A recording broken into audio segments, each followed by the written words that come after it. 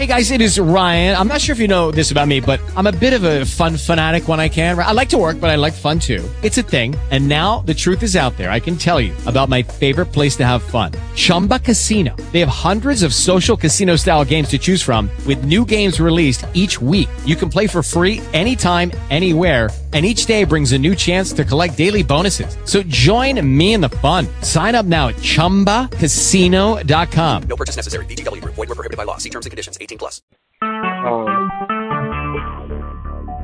Talk shoes. Recorded live. Crap, I hate that happened like that. But anyway, the call is recorded. If you go back to the last week link or you go to Talk Shoe, you should be able to listen to the call from last week. Last week we were talking about, we started out just going through, we looked at some videos and did some conversation, just starting out with the basics, making sure we're working our way up to the compass. If y'all look at the link I posted today in the box, if y'all looking at the Talk Shoe box, you can see it says land navigation. I asked everybody to download that, and we were just going to kind of go through that first chapter. I also asked everybody last week to make sure they downloaded Google Earth, because there's a few things I want to just make sure people knew how to. It's a great resource, and everybody, not you assume everybody can work in it, and everybody probably can, but I just wanted to kind of take a look at that today and show people some of the features and how they can utilize it. We're going to go through this land navigation thing. We're going to look at some things on Google Earth. And like I said, if you missed the call from last week, we were talking about declination. We were talking about latitude and longitude.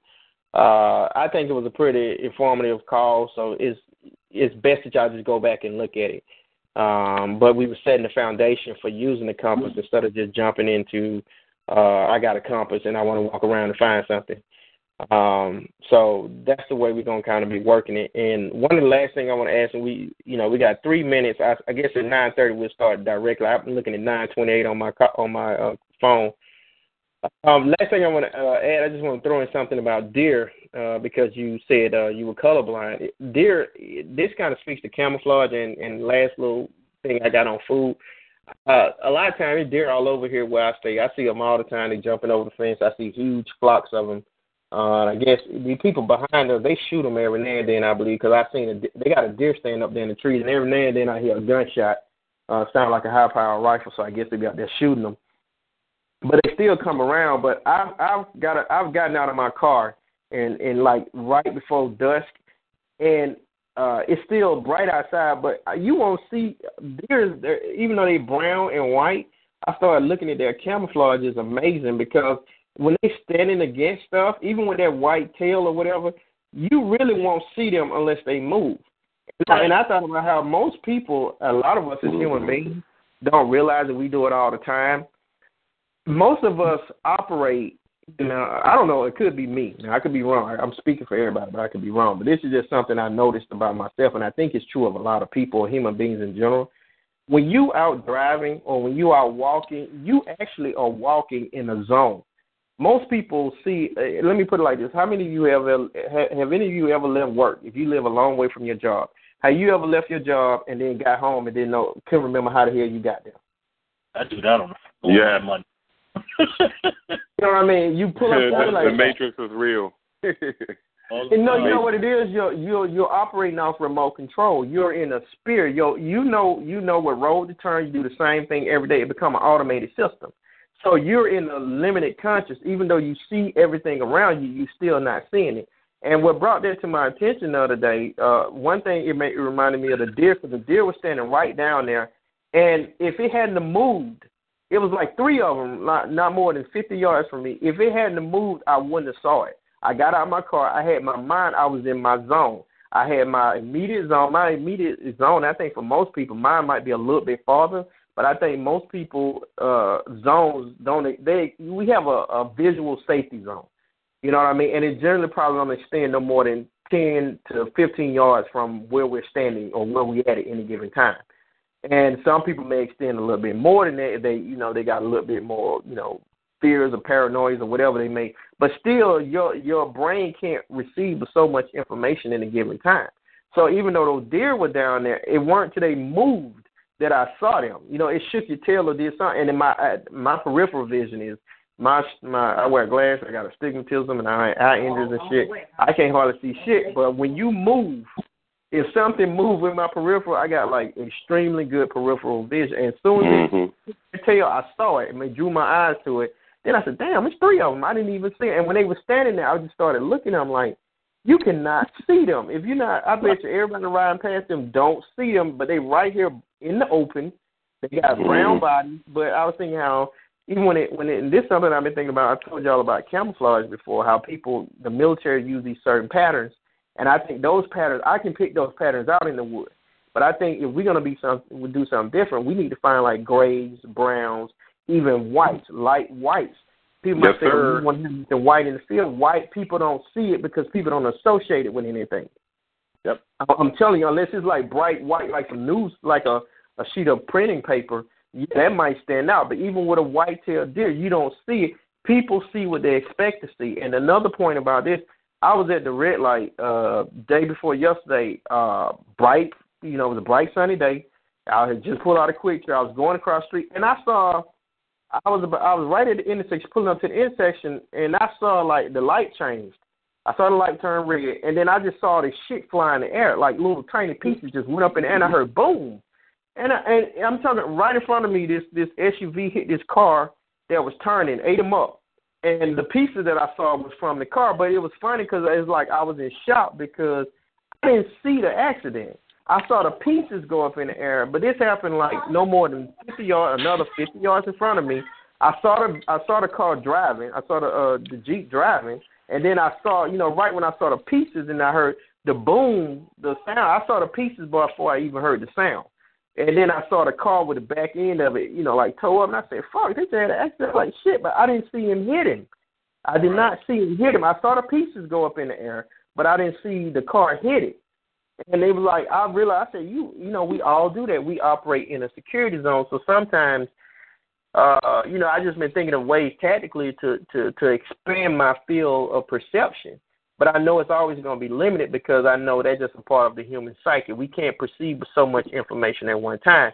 And if you got hundreds of cars, you're pulling out of a store or parking lot or something, and you got all these cars moving with the light, you can't sit down. Nobody can sit down and identify every color of every car that's riding by, even if it's 8 or 9 of them. Your brain just can't pick up all the information because you got to be processing what I'm about to do. Do I need to hit my brakes, hit the gas? What color is the light? Are there any people in the road? You know what I mean?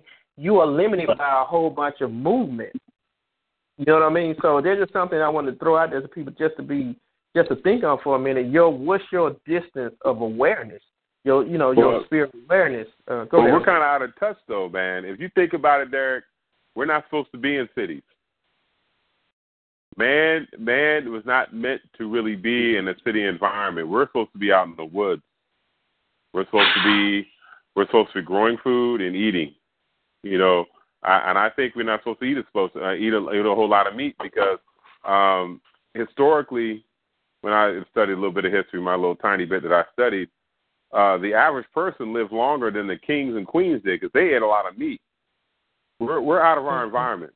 We're completely out of our environment. The food that we eat has got us disrupted. Our brain patterns are different now than they were before. We're seeing things completely different instead of being out of our environment. All of us that are on this call right now, our ancestors, whether you want to say Native American, African, whatever, and even those damn Neanderthals out there are out of their element because we would pick up so much more if we did not come from the city, a city environment. We're in that matrix. I call it the matrix. We're in that little thing where we're seeing what we see. We can't pick up on nothing because we're not out in the environment all the time. If we were out in the woods all the time, we'd pick that deer out. That deer would be no problem to see. We'd track that deer. We'd see things differently. We'd see the snake. You see that copperhead against that tree or over the stump you ain't supposed to be walking across. You see that. You see the dangers. You would feel. You have a better feeling for it. You know what I mean? And everybody's susceptible to it. You're right. Everything you said is correct because we're not in touch with our environment. We're not meant to be in cities living so close to each other. We're community people, but not like on top of each other. You understand what I'm saying? Yeah. We're not really physically active. I mean, if you go around the world, we're the biggest people in the world. I've talked to several people that have gone to China, Colombia, Brazil.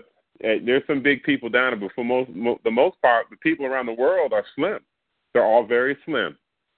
You know, you might find some bigger people because of their genetic makeup that is naturally big people. But for the most part, we're supposed to be thin. Look at the guys in Special Forces. You ever see a big muscle-bound dude in Special Forces? They're all slim dudes, man. Even the Russian, when you see those Russian videos of guys, there's a few muscle heads in there. Not really. They're not really muscle heads. Those dudes are thin, agile, wiry. And I think that's the makeup of the human body, because if you let's look at Africa, all the tribesmen in Africa, you very rarely find some dudes that are overweight. You don't see that a whole lot. Here in America, in Europe, you don't find that shit. You won't see that in the rest of the world, though. You know, we make fun of them. I'm sorry, Shadi, I'm going to bring this up, but like when we see women from around the world, I mean, that's why African women were taught it so much, because they naturally had a big butt. It wasn't weight. Do you know what I'm saying? The rest of the world, they're kind of flat. They don't have no booties, man. Their body, the makeup of everything is different around the world. I think that if we were to grow up in an environment where we're out in the woods all the time, we'd pick up on all that. We'd start to see it. We would see things differently. But the way we see things now, you know, that's like you said, that accident where you're out in the woods, the deer moved and you couldn't see it. So, I mean, the camouflage thing, I think that's correct, because I thought, you know, everybody's always dressed in green and shit. But nature's not really green. It's your base color wants to be tan or brown. A guy said that. I read it on YouTube. Grays are grays, brown. Yeah, hard to see. Yeah, like even believe it or not, blue. I think I told y'all before. They had some people in those Colombian. They were showing how the fart used to in those rainforests. They'll paint their whole body in like a blue dye, and you wouldn't see them. You know, when they're triple canopy jungle, especially like a lot of Europeans are colorblind. Like I remember, we talked about that before, but not. I want to go ahead and I appreciate that add on. It's just a reality of just something I want to throw in there, y'all. It's survival related, so just some things to think about. Even when you're thinking about how you want to lace out your what you want to wear in the field. They might help. Some brown pants and or some gray pants and a brown top might be a good way to just standing open. People will see you, especially if it's form fitting too, because form fitting clothes are less seen than clothes that are baggy. Believe it or not. You know what I mean? Because humans got a certain way of looking at things, and they'll see things. Like a lot of times, people you can stand out naked in the field, and by the time somebody realizes you naked, or even you can throw soldiers out. Most soldiers, now not talking about the other team, they won't want to look at a naked man. He may have an advantage on you. You know what I mean? Because if you look up and see a man who's naked, your instinct is to turn away from there. You know what I mean? Mm-hmm. It's just, just some of the things. But let's go. Did everybody download the land navigation presentation? I have to do it by piece, so when you get on which one you're talking about, I can. We're gonna start with the first one, part one. All right. Basic land navigation. I don't see it. It's in the if you on I dropped it in the A page on it should be toward the top on the A page, and I put it in the box on the talk show. If you can see the talk show box, I'm not sure if you're on the computer. Yeah, it's okay. With the lensatic compass on it, right? Yeah, it's the first part one of PowerPoint presentation. Gotcha. So y'all make sure y'all download that and open it up. Let me flip over to every list who we got on the call. One thing, I don't know at what point y'all came in, different people came in on the call, but I do want to make sure that everybody start creating a data book. If y'all don't have a data book, that's going to be important. For the people coming down for the event next week, we're going to be doing some compass and navigation work, and y'all going to see that. We're going to do some experiments with that so y'all can see them. It's going to be important if you navigating that you got to take notes on, like we talked about last time. You got to know your pace count. You got to know how far you went and in which direction you went. Because if you don't know how far you went and in which direction you went, like if you can't establish legs of travel, then you can't. There's no way you can calculate your way back to where you came. You know what I mean? You can't find your way out of stuff. So that's going to be important. With the Google Earth, I told y'all to download that to your computers. That's a good thing to have. Everybody might have Google Maps, but Google Earth is a little bit different. I want to look at it. One of the key things, like Brian, you gave me an address, Maryland Avenue. What about it? If you let's go to Google Earth first, just kind of look at something.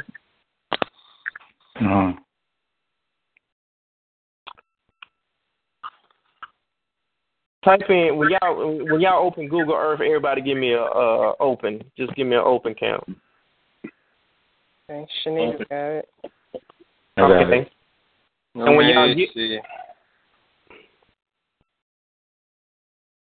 I'm good. All right, and I'm about to drop. I'm about to drop this location in the on the A page. Let me see if it dropped right. Brian gave us Maryland Avenue. I want y'all to drop this Maryland Avenue, Southwest Canton, Ohio. Maryland Avenue. I want y'all to put that in the search link. Maryland Avenue in Southwest Canton, Ohio. Let me see. My first time even using this thing. That's okay. That's why we're working with it. No hurry. Just So I gotta download it. Look like I gotta download it. Yeah, generally you do. Okay, well, I'll go ahead and download it. All right, we'll wait for you.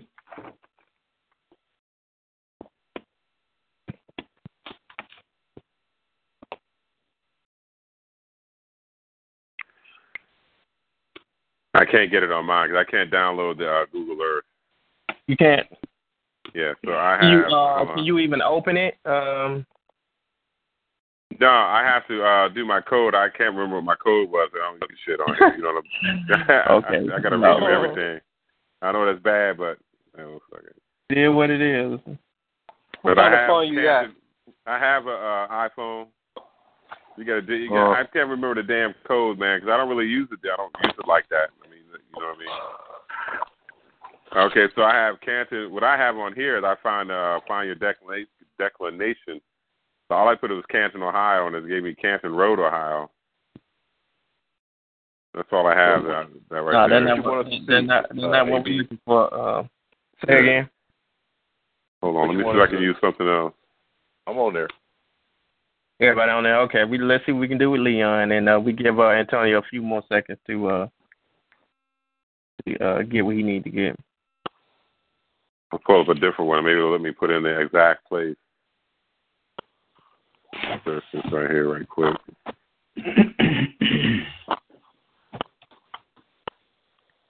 This might work here. Hold on.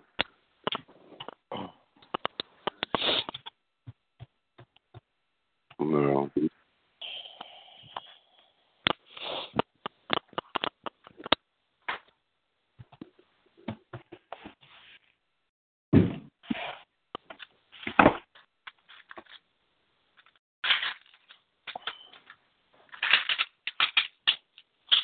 So what are we looking for right here? We're not doing declination. What are we? We're just going to work with some things on the map, looking at identifying certain features on the map, distance, just understanding a few things about Google Earth.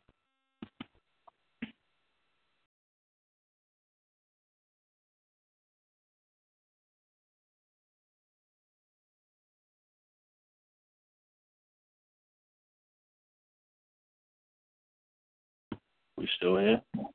Yeah, we still here. I'm kind of waiting on what did everybody go to Maryland Avenue? Yeah, I'm looking at it. Yeah, I got it. Okay. So y'all should be, if y'all looking at the same thing, y'all should be seeing latitude and longitude, north 40, west 81. Y'all should, if y'all got a grid overlay on your What your was that Google again? Earth.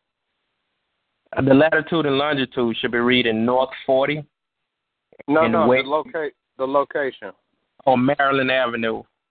Maryland Avenue, Southwest, Canton, Canton, Ohio. Avenue.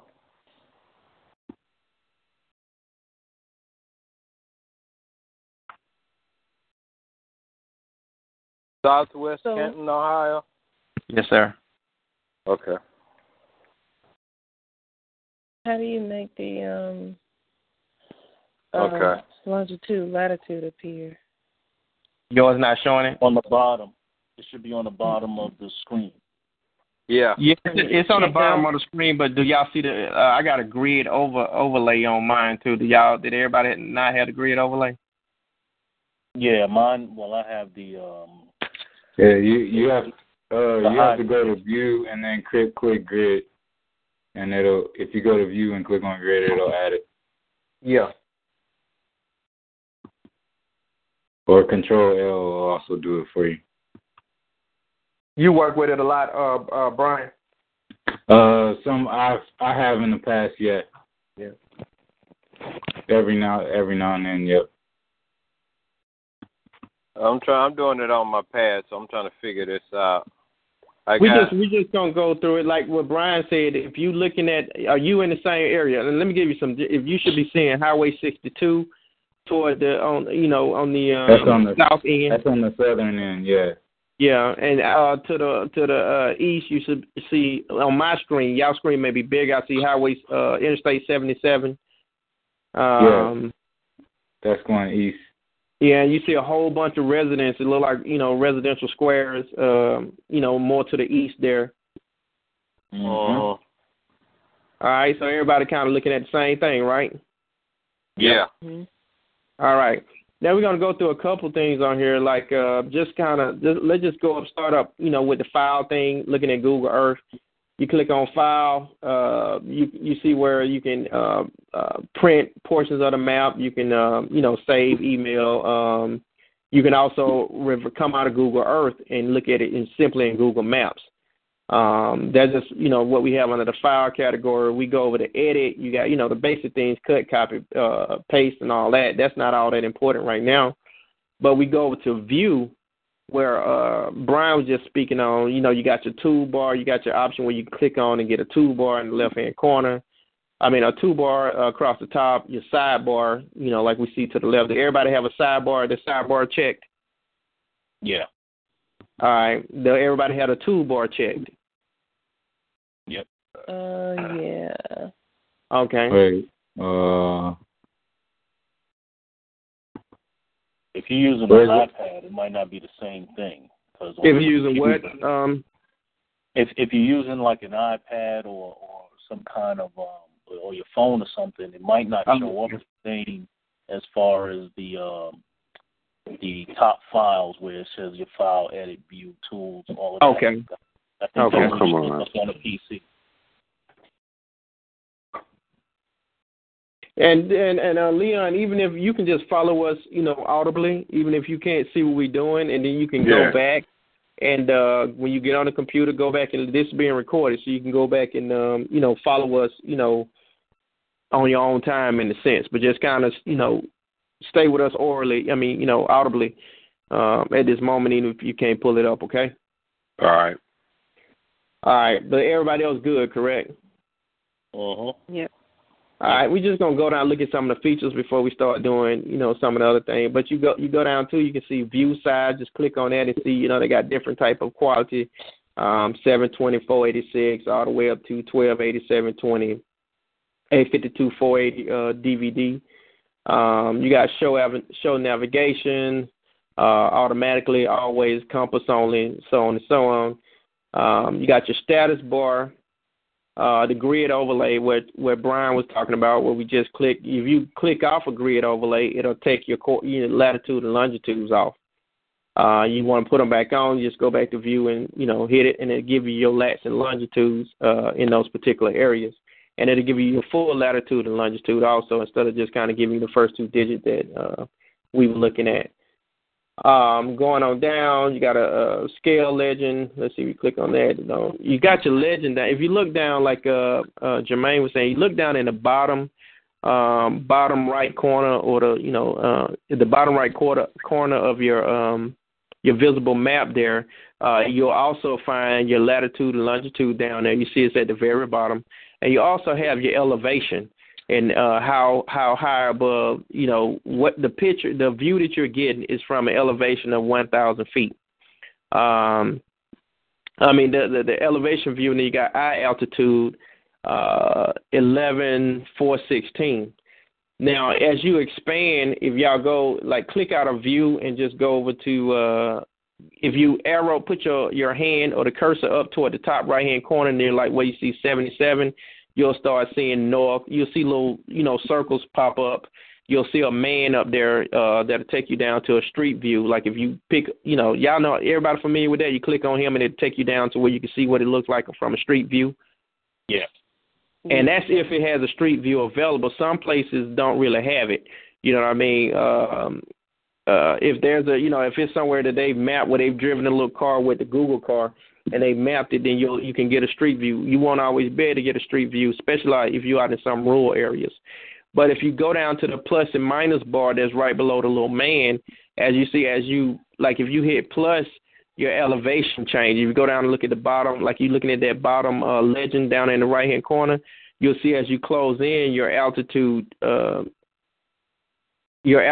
changes, your elevation changes. So as you closing in on the target, your elevation getting close. As you pan out, your elevation is getting higher. So that's just something, just kind of let you know. It gives you the information of your latitude, your longitude, and your elevation for the view that you're looking at. So those things, just little things that can help. And if you click on a certain spot and double click on the course, it'll bring you to that point. One of the things, let's kind of close in on the map just a little bit let's see, just to where Highway 77 disappears. From looking at this map, y'all tell me what y'all see in this area. If you were looking down at a map like this, what are some of the things you can identify just from this elevation? What do you see? What is the map telling you about this area that you're looking at? Looks like there's probably a school. Mostly residential. Residential, yeah. Mm-hmm. What else? What are you seeing? Where the stores? Where track field and a baseball field. Maybe not track. Maybe it's a football field. Manufacturing of some sort or distribution. Look like I see a stockpile. There's some distribution. There's a college. Where you see the college? Where you see the college at Leon? No, that's Antonio. The college is near the Stern Community Center, and which is not far from the stockpile. Oh, you see it? You got your places labeled like on the layers? Yeah. Okay.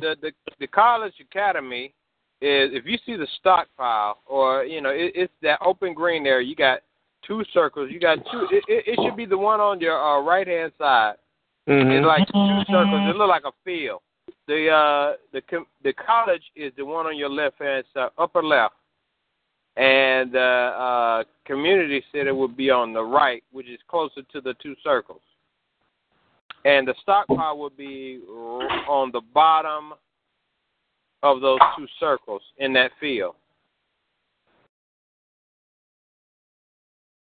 It's right on the corner of Navarre Road. I turned on my places, and is everybody seeing what not to interrupt you, Antonio? Is everybody seeing what Antonio talking about? Yeah. Yeah. All right. Go ahead, Antonio. I got you. No, I was just telling you where it was. You were asking where it was. I don't see the college, but I see the stockpile and I see the community center. All right, the college is next to the community center on the left.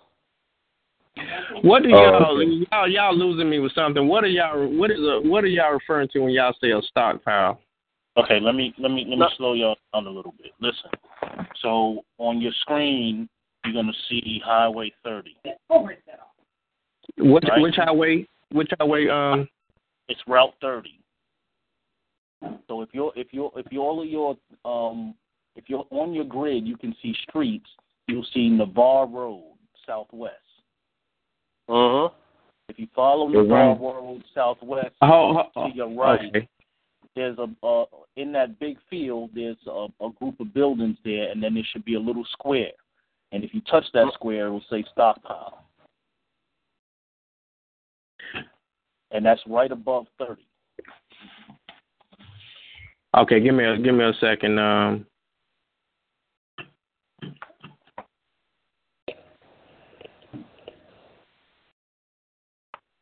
I know what the problem is too. Like I think some are different screen sizes because I see where Navarre Road is Southwest. Now give me your information again. What were you saying? Okay, so if you see Navarre Road, you're gonna follow it. You're gonna follow Navarre Road to your right, and then you're gonna come across the field where you see 2 baseball fields. Okay. Yeah. To the right of that is a group of buildings. They should be gray, and then just a group of buildings.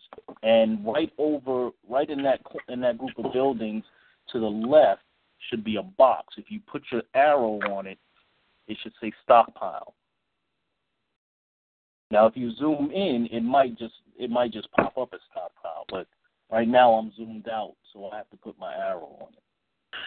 See, that's interesting because mine. I'm listening to y'all because over here. I posted it in the chat on the A page. I think we're looking at the same thing. I'm just mine. Okay, yeah. Mine is not real. I'm trying to see why mine not saying stockpile. I see you, Brian. I see. So go back to your layers box. Okay, I see it. I got it. Okay. And I thought y'all was saying to the east. I saw it was like those containers and stuff right there to the east of those 2 baseball fields. But y'all talking about in the same. I see the stockpile now is right here. Right. It's in the same green field there. It's to the right of the baseball field. Mm-hmm. When you were saying stockpile, I thought, to be honest, I thought you were referencing something that I wasn't familiar with. I see the building, the little, like the little place identification thing says it's the stockpile. But I was wondering when you're talking about something I wasn't familiar with. Like that's why, what is a stockpile? What were you referring to? I thought the same thing, and then when I ran across it, I was like, oh, he's talking about this particular building area. Okay. Let's look at everybody familiar how to measure how to take measurements on Google Earth. That's one of the most essential things that I use it for generally. Go down to let's see a point that we can measure.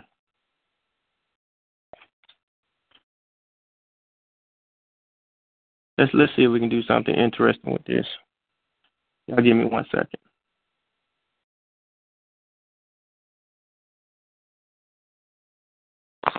Excuse me, y'all. This is Shanita. I'm going to have to close out on y'all. That's fine. So I hope y'all have a good night. You too. All right. You the same, Shanita. Thanks. Peace out. See. So in order to measure, you hit the ruler, right?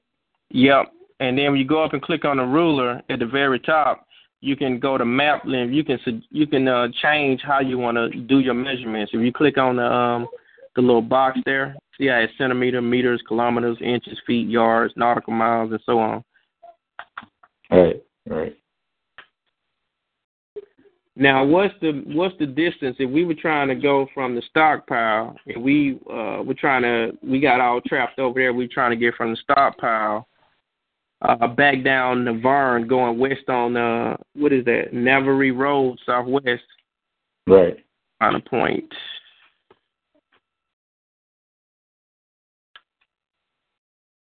Somebody calculate. Y'all calculate from the stockpile back up to. There's a school. If you follow, I'll give you the latitude, your longitude and latitude. Go over to west 81 degrees 26 feet 34 minutes. There's a school north of there, west 81 degrees 26 feet 34 minutes 8 seconds. And go north of there. There's a some kind of stadium there. And we're trying to get from the stockpile to that stadium. What's the best route and what's the distance? Stockpile. You're talking about?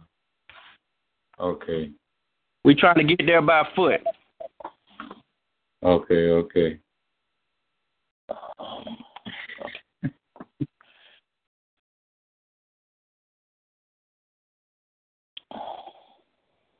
So you saying we're coming from the stockpile to the what? To the stadium? There's a stadium to your west, and the if you look at your coordinates, it's north of west 81 degrees, 26 minutes, 2634.08. If you got your grid on, you still should be able. If you got your grid view on, you should kind of find out where you see where the school is. And what was the? You said it's west of it. Yeah, it's west of the stockpile. West of the stockpile. It's a stadium in the northwest corner. Going north and going west and north, you'll see that stadium. It's a blue. It looks from the image. It's gotta be a school because the way it looks, it's a school or another field because they got another baseball field and there's a blue stadium with green turf. Go west from and what do y'all need to do? If you want to see it, first expand out your view first, right? Mark your point at the stockpile. Oh yeah. Are we going to the front of this building or anywhere near it? That's anywhere near. We're trying to get there because that's our next rally point. Okay. On foot. Oh yeah. I know what you're talking about. Go west from the stockpile. Go west from the stockpile, then a couple of 100 yards north. Right. That's on. Okay. Of course, I know what you're talking about. I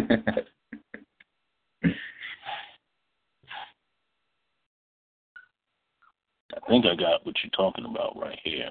Yeah, by Perry, not far from Perry Drive. It's on 13th Street Southwest. Yep.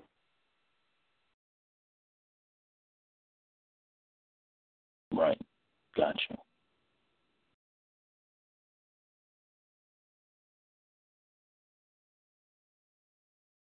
So you want to know what I got in feet?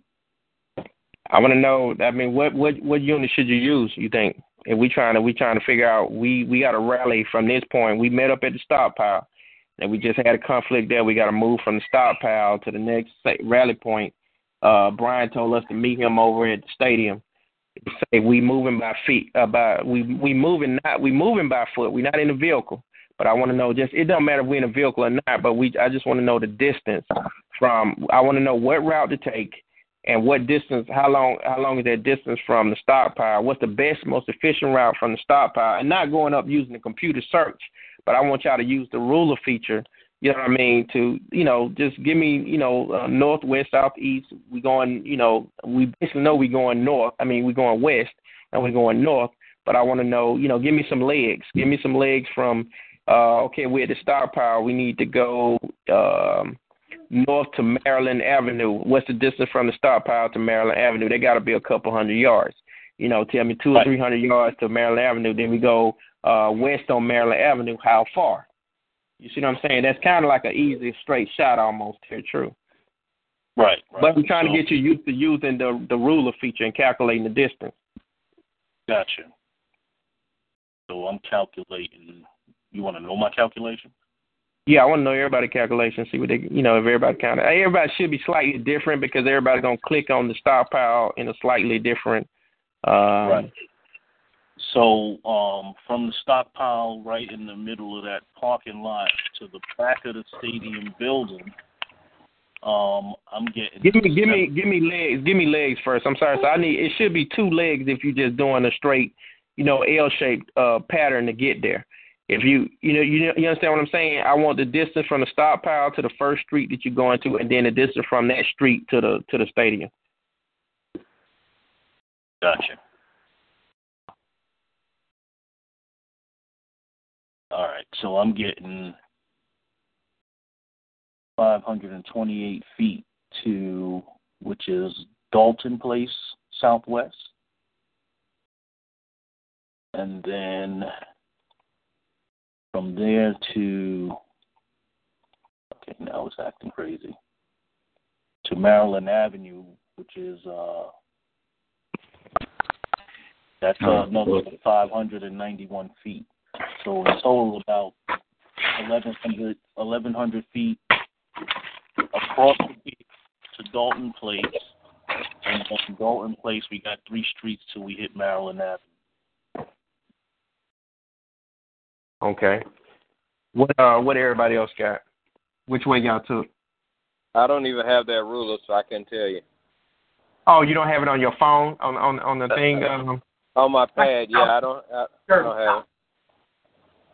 Is that and that's why we're doing this too, Antonio. Look on your phone and see if there's any way you can find, like if you can right click on your screen and see if you can open up a measure where it says measure. Look and see if there's any way you can find, a measurement feature on your phone. That's what I've been doing the whole time. You don't have the file edit and all that kind of stuff, right? You don't have the No. Okay. Does it does it have on the bottom of your screen like regular map legends where it has it'll tell you the distance, it'll give you a line and it'll say No? Okay. I'm trying to find y'all on that stockpile. Is that on Harrison Avenue? Okay, so the stockpile is can you see Navarre Road? Hold on. I gotta zoom in here. Navarre. Yeah. Okay. Southwest, right? Yeah. Right. So if you see Navarre Road, the stockpile is actually on Navarre Road. If you were going to the right, if you're going east on Navarre Road, you're gonna pass a large building on your left. I'm talking to you as if we walk in there. On your left and behind that building is 2 baseball fields. You're going to go past that, and the next section, the next big field, it looks like a racetrack and 2 more baseball fields. I'm sorry. Go ahead. Something else might want to help. It's right at the intersection, kind of like it's a little bit north of Navarre Road and Clarendon Avenue Southwest. Okay. If you look at that, like in the very bottom right corner of your screen, I don't know how big your screen is, so I don't know if it's necessarily the bottom right corner, and I don't know your elevation. My elevation is 1,066 feet.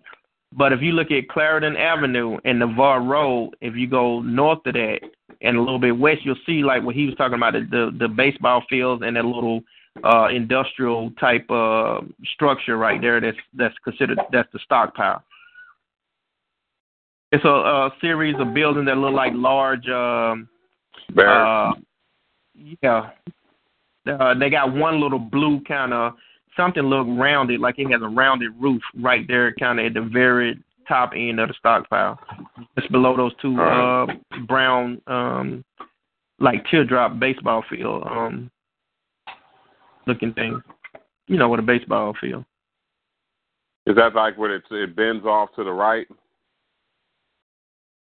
If you click, and here's something that'll help you. If you go on Google Earth, if you got places over there in your sidebar, it'll have a thing like my places wasn't clicked. So when he said stockpile 2, I didn't have the little squares that are showing me, hey, this place has a name. But those little squares, like they tan on my computer. Is it the same color on everybody else's thing? Little tan squares, like a square within a square? Yeah, that's what I have. If you click on them or arrow over them, you'll see a name of the place. But it's right at Clarendon Avenue, right above the highway, right above 30 and Navarre Road at Clarendon Avenue. If you zoom in a little bit, do you have your once again, if you go to your layers, you should have your roads checked.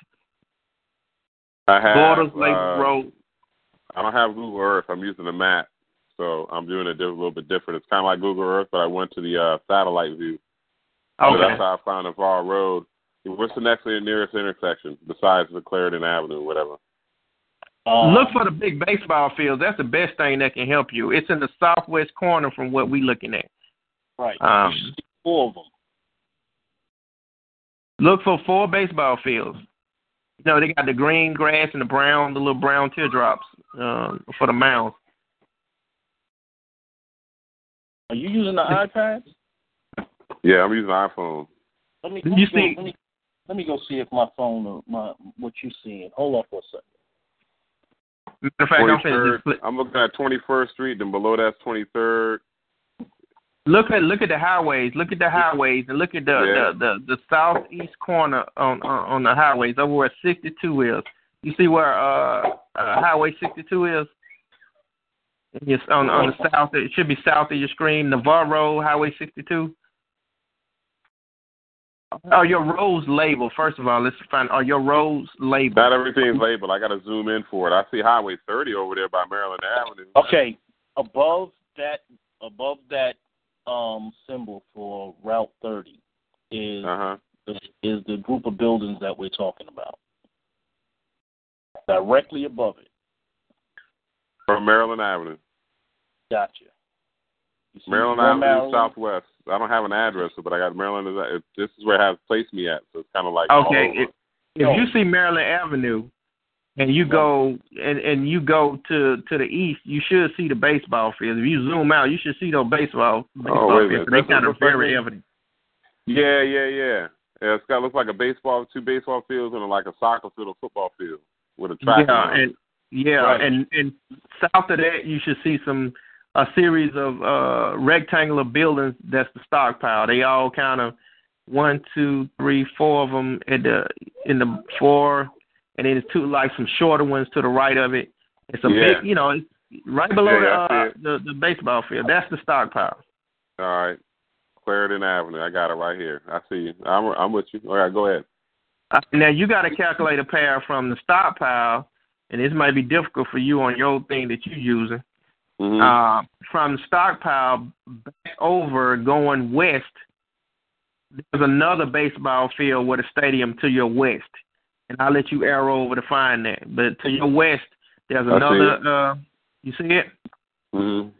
Now calculate me a distance. This should be the simplest thing should be 2 legs, and when I mean legs, that's 2. Like 2 paths. You gotta come out of the stockpile one way or the other. Even if you come straight west from the stockpile toward that direction, you're going to be crossing through residential neighborhoods, like some stores or warehouses or something like that. That probably won't be the best route. If you take the road, you can take the highway, but that seems like that's extending the distance, correct? If you take Navarre Road. If I'm driving, it'd take a while. If I'm walking, I'd cut across all that. Right. That's what I was Even saying. if you walk in, calculate your distance. But if you cut across, anytime you're not on a level surface, you increase your distance. Right. This seems to be level right here. This right here. We know the road's going to be pretty much level. You know what I mean? They're going to be more level than going over terrain. Like even if you're going west, right there, it's like a little park or a trail somewhere between a small residential area on 14th Street and these little like stores or something right there to the west of them. You can see like a trail, dirt path, and you can tell the way that ground sink that there's some depressions there. Mm-hmm. But the point, everybody else on the call, what y'all got? What distances do y'all have? What's y'all route of travel, and what distance do y'all have? I'm gonna say it's about a mile, maybe a mile and a half, and I would cut through these little neighborhood trees. Am I using concealment?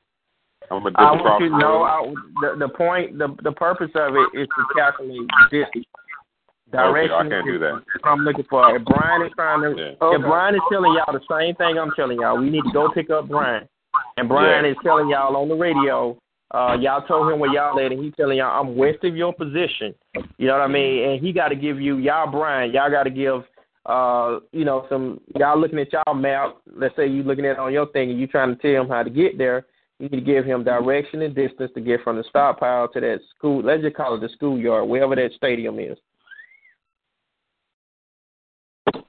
If you go up to and what we're trying to do is learn how to use one of the points we're trying to learn how to use Google. Not that we don't know how to use it, but just try to make it our use of it more efficient. Right.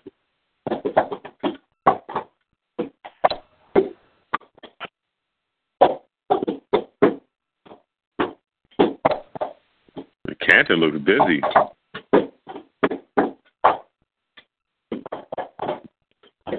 Like I said, I got. If we're going straight through, about 500 feet. About 1,000 feet. If I go to the main street and go and work towards Maryland Avenue. Hold on one second, y'all. Mari, stop that. Let me tell y'all what I got, and then y'all tell me for the people on the call. Let me go look on the thing too, so in case somebody typing something, I don't want to miss it. What I'm looking at from my calculations on Google Earth, it's 1.86 miles from. If I go, this is my first. I will go north from the stockpile, walk through that field, up past the baseball, the little baseball mounds. I walk up to Maryland Avenue. From where I'm calculating, where I got my pointer at in the stockpile, up to Maryland Avenue is 283 yards. So I know I got to travel 283 yards to Maryland Avenue. Then when I get to Maryland Avenue, I'm going to go west on Maryland Avenue, which is the straightest shot to the stadium. And from where I'm calculating, where I entered the road and to the dead center of the stadium is 1.86 miles. So I got to go 1.86 miles plus 230, turn the light back on, please. 283 yards. Hey, that's you're actually going up to 13th Street, but I think because you have it on we have Maryland Avenue as the as our starting point, it overlays it on the image, but that street right there is actually 13th Street that you go north to and then travel west. Okay, let me see. I'm zooming in, Brian. Thank you for that. I see it. I see it. Okay. You're right, so Brian. You get something. So wait a minute. This is because my thing is saying it's Maryland Avenue. So going north from the stop. That's where you put your initial. That's what your initial pointer, right, was on Maryland Avenue. Gotcha. And actually, so the way it pointed, it actually drops the pointer on the corner of Maryland Avenue and 13th Street. You're exactly right. It's saying 13 now. When I zoomed in, it said 13. And that's something like, even with me right there, that's something we got to be aware of when we write down our directions. Because, hey, he not informed me that, and I probably would have zoomed in, because a lot of times when I'm doing this stuff, I look at it over and over and in depth. But if, that's something that we can make a mistake when we're looking at the map. It's best I would always zoom in, because we did say that as a pointer, Maryland Avenue is actually going north and south, and 13th Street is going east and west. And I got you. Appreciate that, Brian. Did anybody calculate a different path and get a different measurement? That's what I'm trying to find out. Yeah, I think I misunderstood the stadium. What the hell? I see the stadium right here on my phone. I can see the stadium. I just can't calculate the distance for it, but I can tell you. I can verbally tell you. Shit. Okay, on the people who got maps, on the people like you, Antonio, who don't have a ruler, you don't have an active ruler. In the legend, does it have like the little, like all maps do have like the little distance thing, like telling you 0 to 500 yards or 1,000 feet? Do you see that? I just got off a map. It was the black, it was a colorless map. It had a ruler on it. I kept hitting it, trying to go to that location. It wouldn't. It just basically bounced around and gave me distances, but it just didn't. I couldn't scroll over to the stadium, and then somehow I ended up back at the original Google's map. So shit, I don't know. It give me. I'm trying to figure this thing out. Well, it's something, y'all. I think, and it ain't no problem. We have a problem tonight, but at least, even in having a problem, y'all should be learning something that, is this. We looking at an urban environment right now. But I use this a lot of time when I'm going to Arabian Mountain and I'm gonna do a navigation class with people. I go on and I could go to the U.S. Site and download a topo map, but a lot of time I go to Google Earth and I take a real time picture like this and I print it out and I shoot my points, like my legs, from one point to another point. I make copies for everybody. And we'll go out there and use the degrees to get the different points on the on the mountain. So it's a very useful tool in that it's giving you real world information, and it'll behoove you. Like right now, part of y'all survival planning. I don't know where you live in this area, Brian, but you should kind of, if you take the time to look at, sometimes it's good to go look at these maps and see what's where. Even if shit hit the fan, how far am I from the local pharmacy? If there's problems here and there, how far am I from downtown? How far am I from the hospital? If I had to go by, you can plot routes. Yeah. I mean, it's free information that you can be using now to build your movement, your routes. Even if you're moving out of the town, what little streets can I take? All these little routes I could be plotting out and knowing, what I got to face, and what I got to go through. And even like, kind of like what you were saying, like if we go back, I'm down to my elevation now is 1091, and I'm going back from the stadium back toward the stockpile, and I'm looking at Whipple Avenue there where these 4 large is 3 like blue industrial buildings and 1 gray one, and there's a lake or some type of little body of water, and there's a lake right there. If you start trying to cut, if you live in the stockpile, you cut through the residential neighborhood, even if you calculate a straight line on the map, and you going through these different areas, let's see, I'm gonna test it out. You're gonna have an actual different distance when you're traveling over land and pass through people's houses. And when you get over here, let me see the name of the street. The street I'm talking about is Linwood Avenue. If you follow 13th Street over to Linwood Avenue, which is running north and south. It's really just running south. It's not running north. It's running south before you get to it's an easy marker because you can see a little rectangular field here. It look like, it got some kind of paths on it where people been driving down or dirt biking or something.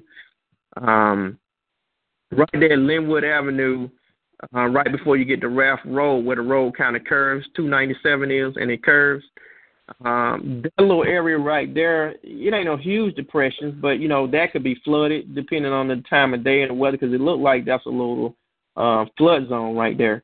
Right in the middle there, you can tell the way the ground is and the way you don't see much vegetation there. And that's another thing when you're looking at areas that look kind of like, I call it like spotty, like little spots. The grass looks a certain way when there's a certain amount of water flow in the area over time. And you won't find many trees and stuff like that. That's something to note. But when you're going across those terrains, even like right here with this warehouse is, what y'all know about most warehouses when they build them up.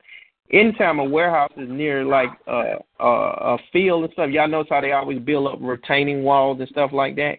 You can't see that looking at the map, but you may have a retaining wall, or you may have like that little area right there that seems level with it may not be level with it. Right. And that's going to increase your that could complicate your travel. But at the same time, it's important to note that in a shit hit the fan situation, we might not want to be on no roads, correct? No roads. You know what I mean? Then we still got to be careful. We have to hand they call it hand railing, just like you do in the field. You have to kind of hand rail the roads. You can stay near them, within sight of them, so you can stay on path, but you got to be careful. In shit fan situation, you got to be careful, period. Because if you don't know the neighborhood, you don't know what traps you can get in trying to cut through people's yards. And if you're cutting through people's yards, they may cause paranoid people to engage you with firearms. You know what I'm saying? And we saw that happen in Katrina, right? It ain't really safe walking in the street, and it ain't safe walking through people's yards. So cutting through people's yard, they may be good people, but they see you bad, they might think you're a looter, rider, or somebody trying to break in, and they start gunning at you. When you're walking down the road, you got to keep your space, and they have some plans where people come running down the street and they trying to get at you. That you have to kind of calculate some. That's when tactical movement and tactical understanding may come into play in a situation where you didn't want to have to live like that, but you got to start doing some tactical stuff now because you got some people riding down the road in Jeeps and stuff trying to engage. But I think if it's regular people, if you show power, they'll show power. But at the same time, like during Katrina, you had a lot of big guys that were deputized and were running around doing all kind of shit. And when it comes to you or them, I say dust them off and keep moving. And that's when it's a good idea, too. One of the things, like even right now, just stepping off subject a little bit, it's important that we always have cameras as a people so we can have our case, if we decide to even take it that far, so we can show exactly what happened. We don't let them. If they the only people got cameras and stuff like that, that's an important part of a shit fan. I think like to get them GoPros and like there was a guy in Atlanta. He got real popular. He was a security guard down here. He used to have a GoPro attached to his little vest, and so he always had evidence of every encounter that he had. You know what I mean? People roll up, even in shit the fan situation. You might want to have records of the people you popped, because you want to show that, hey man, they were being aggressive against us. We tried to go about our business. They engaged us. We dropped them. You know what I mean? Mm-hmm. Yeah. And pick up your cases and clean up your work. You know what I mean? Still. Indeed. Pick up the cases. But y'all need, if y'all going through the roads, y'all need a plan. If it's a 5 of us, we going down the road, and we in these little area with these houses, I'm not sure about the neighborhood, we got to have a plan where a couple of us got to step out. Somebody got to be prepared to gauge the people coming up front. We ain't going to just be standing in the road and let them ride up on us. You know what I mean? But at the same time, we gotta work out, speaking of navigation, we got to work out 4 corners. You know, if it's 4 of us or 5 of us, then we got our front man, then we got our east and west man, and our if it's 4, we got our east, west, south, and north man. Because even if somebody holding the guys down, keeping a gun on the people on the road who coming from, let's say they coming from the west on 13th Street, and we going west, and they coming from the west, we run into them right there in Maryland Avenue. We got to have people watching those houses too. You got to control your sector, because I don't know if it's some so-called good Americans going to come out the house and try to engage us just because we out there. So we can't just be looking at a threat in front of us. We got to always be prepared to engage threats at 360 degrees. So you're just saying walking in the diamond. You talking about a diamond formation going down there off the road or on the road? We talking about handrailing the road. We stand in the road and we going forward. You know what I mean? Right. We it ain't got to necessarily be a diamond formation, because we don't want to block the road. You know, we don't want to. You know, we going down it, and if we find a threat, then we go into formation when the threat surfaces. You know what I mean? Because even in the fan situation, we need to be able to protect ourselves in case law and order come back too. So even in the way we carry, anybody could just be walking down the road. We stand in the street. We're not in people's yard. They don't have no reason to come out and accost us. If they come out and we're not in their yard, then they become a threat. Mm-hmm.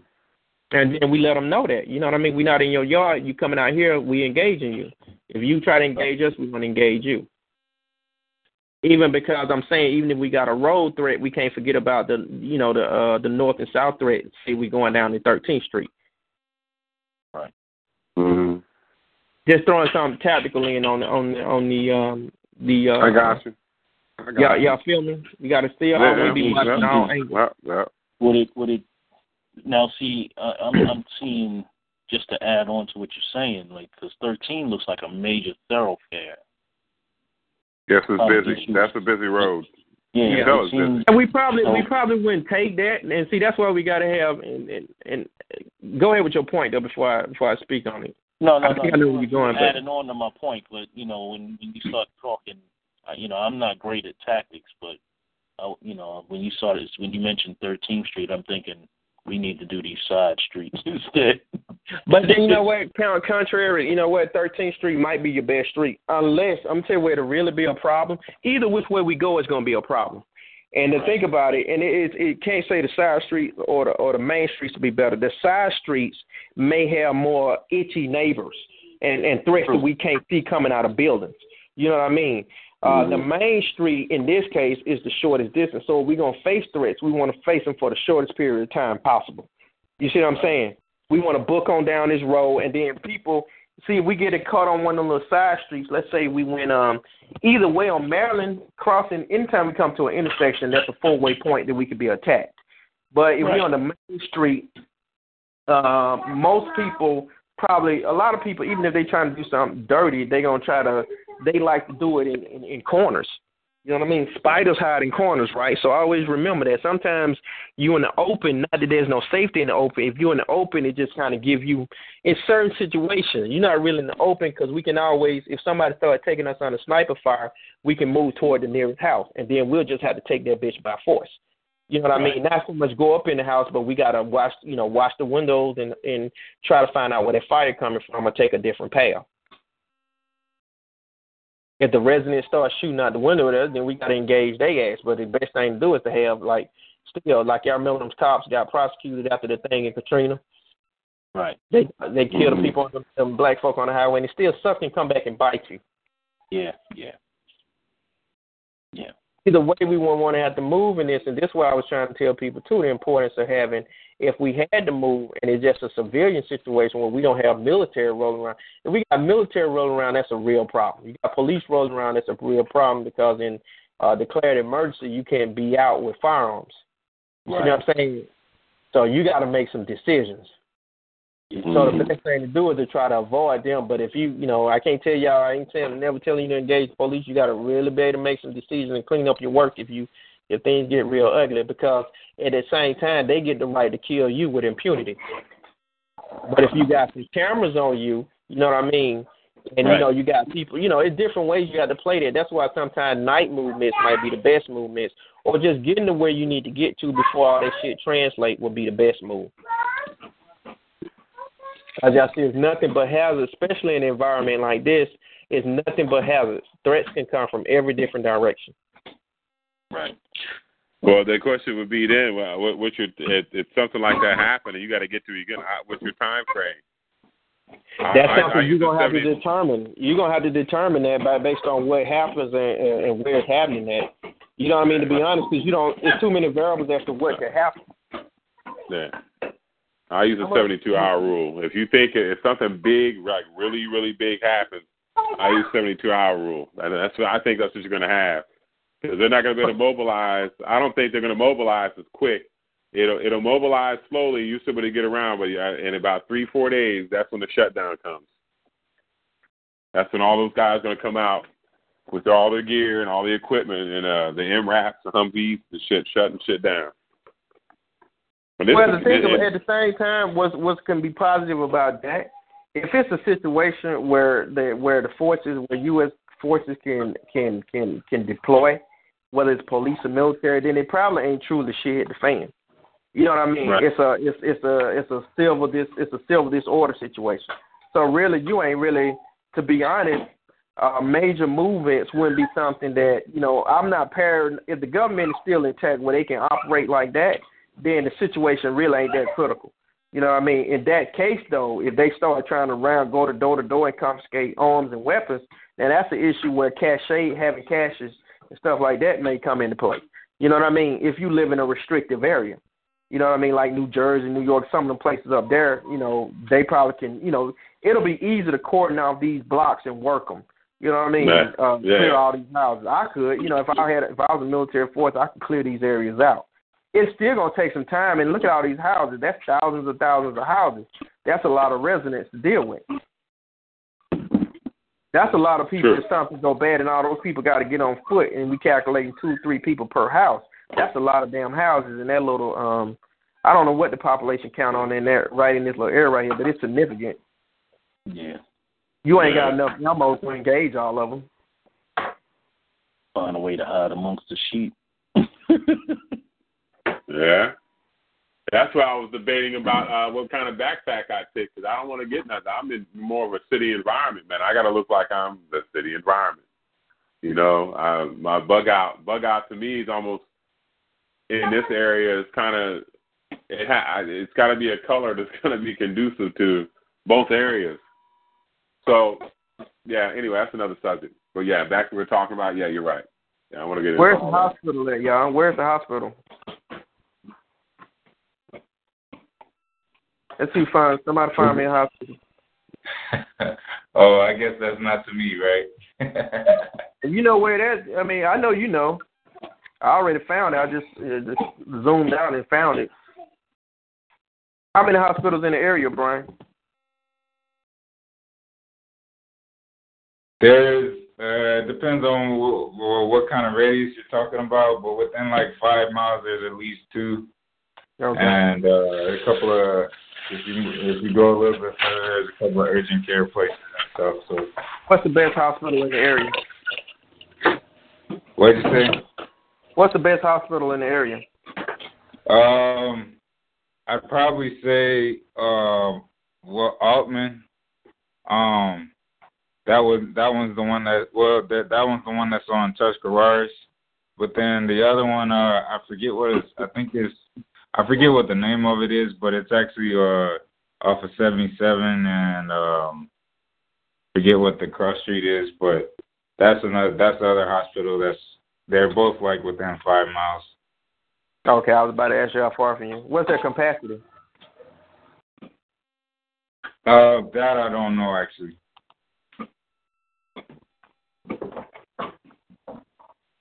Stuff like that, man. How many pharmacies in your area? Quite a few. There's at least 3 within like 1 or 2 miles. Actually, what's the largest pharmacy?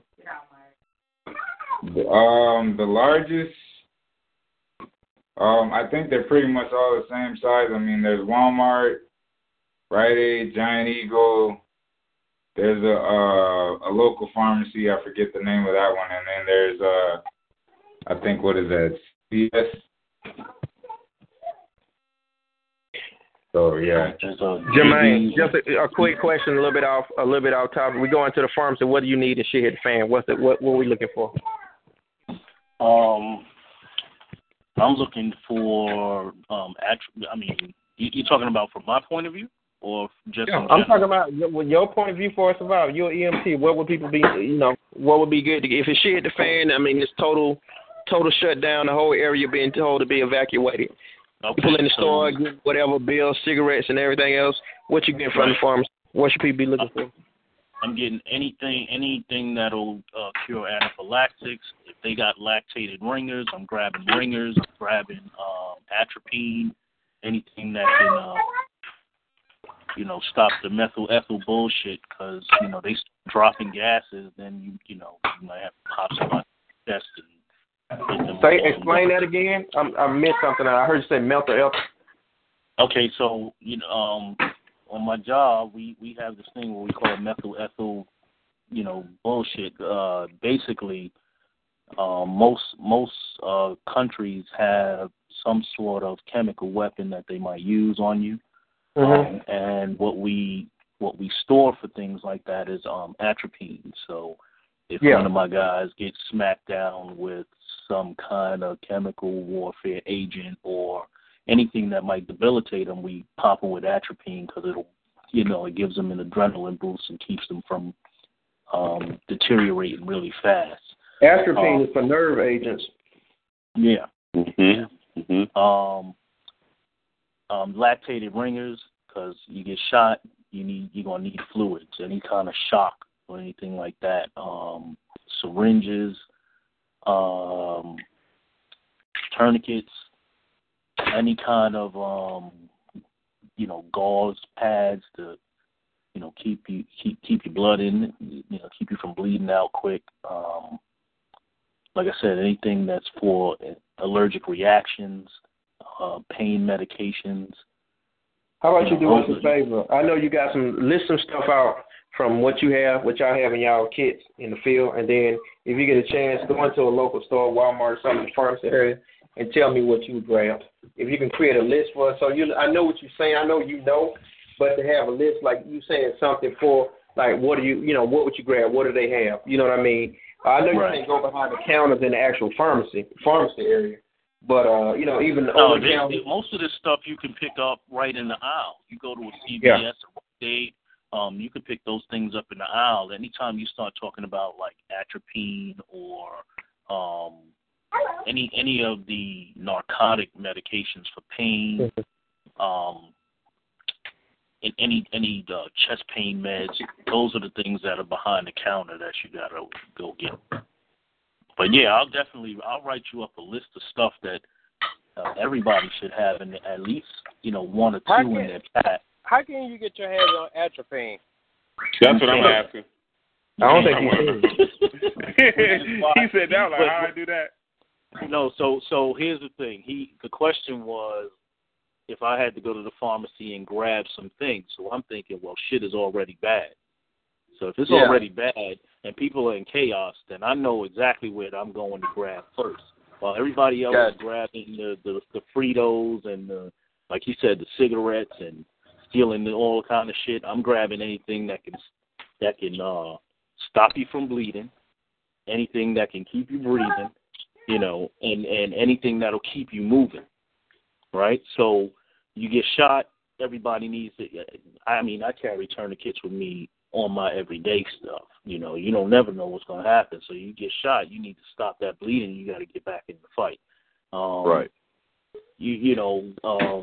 Quick clot. You guys in the military know what is the stuff? Are you Celox? Yeah, we make our own quick clot. That's something. Kaolin clay, we use for it's the same thing. If you actually, we put a post up about that a long time ago. I haven't looked at it in a while, but kaolin clay, even if like how they infuse it with the bandages, it does an excellent job. It's the same thing as quick clot, and it doesn't produce the same. Like a lot of that those compounds they used to use the polysaccharides, they would produce a lot of heat when they mix with kaolin clay won't do that. So that's something you can get from anywhere as far as using a quick clot substitute. And also atropine, if y'all look it up, if somebody got the time to do it up, atropine you can't legally get, if you're not a doctor or a farmer, they're not just going to give you atropine. There's a plant. Is it Jimson weed? Somebody looked it up. I think it's Jimson weed. It's a lethal plant, but it actually contains atropine. I think it's Jimson, Jimson. I might be wrong. If somebody get a chance, look that up, Jimson weed. I think it's but it's some kind of way you should be able to extract. I said I was going to look at it a while back, but it actually has a huge, good. I'm not sure about the percentage. I don't want to tell that lie, but it has atropine in it. I'm not sure if they was extracting it, but I think it's Jimson weed. But it's poisonous. But it counteracts everything else. But I mean, if you got hit with a nerve agent, I always wondered, could you somehow, extract the atropine from? I'm sure somebody who's a chemist know how to do it, but it may be, a lot of times you might can. I was gonna look into that one time, but that is really rare. But most of your nerve agents, a lot of your nerve agents are derived from insecticides. So anyway, go ahead. I'm sorry. I usually think of, like most people, because of my job, I'm always thinking in that mode. Anything that can help us. Like I said, if it can stop you from bleeding and at least get you running down the road, that's the kind of stuff that I'm looking at. And then I can worry about trying to patch you up if we get someplace where we can sit for a few. Yeah. How many bodies of how many I appreciate that, Jermaine, and please do that list for us, and I appreciate the information you gave. Let me ask y'all another question looking at this Canton, Ohio. How many large bodies of water do we have? Where in this country? In Ohio? No. In this area that we looking at, y'all, in this Canton area, within this 5-10 mile area that we looking at, where we doing the from the stockpile. Very little to none. Yeah, Ohio don't really have any large. Yeah, whatever large body. But listen to the question I'm asking you. How many large bodies of water do we have in the area? I see Myers Lake. I see what the hell is this over here? Lake Cable. C2. I'm seeing. What's the distance from the stockpile? Wow. Let's go back to the stockpile. From the stockpile. If y'all, another thing too, y'all can do, if y'all see, for those of you on the computer, if you look at the very top, that top bar, you'll see like a little yellow, what they call those things, little push pins. That you can click on that and it'll mark locations for you. You can give it names and everything. So you can always have locations marked on your map when you come to it. And that might be a good idea, Brian, or somebody, for people in that area. What I'm trying to get y'all to do, too, look at what's in your area. Look at where the water is in your area, the hospitals, the pharmacies, even like places like, you should know where your Walmart's at. But just kind of, look at, we're going to pull up a topo map of this area, too, so you can know what your terrain is like. So you can really get a good, this stuff, we're looking at this one example, but wherever you at, you need to be really looking at terrain, looking at what's around you, not just knowing it. Like I know Atlanta all, pretty good, but still sometimes I can look at Google Maps like, I didn't know that was right there. You know what I mean? Or certain things like, remember I was telling you about that, that 15-yard spear. A lot of us are in spear, we feel like we know an area, but do you really know your area? Have you really looked at your area, from the top? Right. From what I'm looking at, is 1.7 miles from the stockpile to Myers Lake. Oh, I'm reading 2 miles. But then I'm in the center of the damn lake. Depending on where you're going. I'm down at the very bottom of it. You know how it kind of looked like. Gotcha. Yeah. Kind of like Yeah. Same thing. Yeah. And from the stockpile, go ahead. No, I'm still looking for Sippo Lake. The other lake is Sippo Lake. Yeah, I see it. And then Spring Valley Lake. Where is that at? West, north, south, west? That is northeast of Sippo Lake and northwest of Myers. But I'm not seeing it as I'm thinking that it's, I see it. It's kind of like a giant duck pond. Okay. It looks a mess from when you zoom in.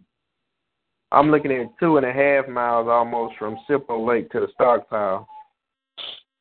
I'm trying to say, you said go northeast or northwest? I see 2 lakes over here. I see 3 lakes, 3 small lakes. Yeah, Spring Valley. Yeah. Sippo, and then I see Myers. I don't see another one though. I see 3 small bodies of water. Matter of fact, Spring Valley Lake looked like swamp. That's what I was saying. It looks like a. Yeah, that's stagnant water there. The other one up here, it doesn't have a name. It's just some like little pond in up here near St. Andrews.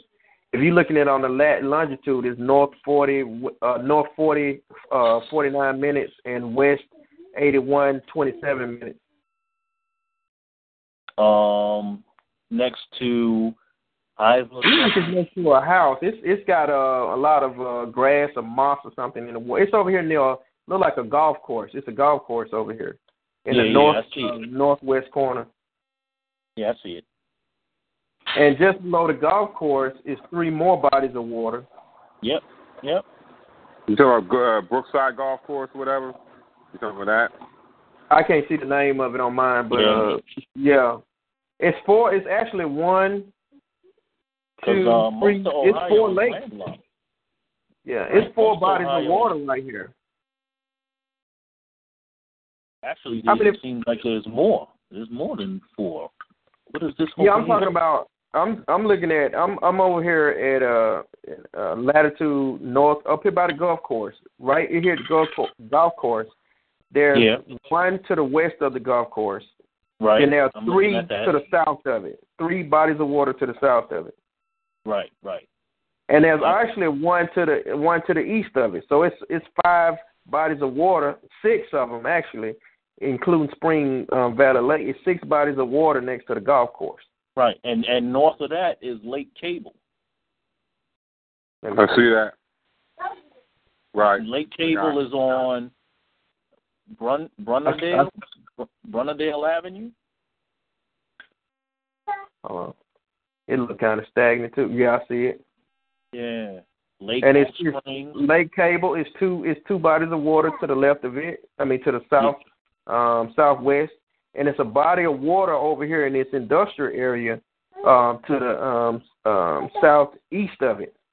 Yeah, but you got to assume that anything near factory is runoff. Toxic, it's bad water.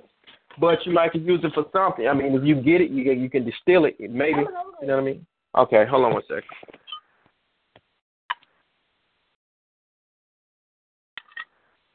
Who lives in Ohio?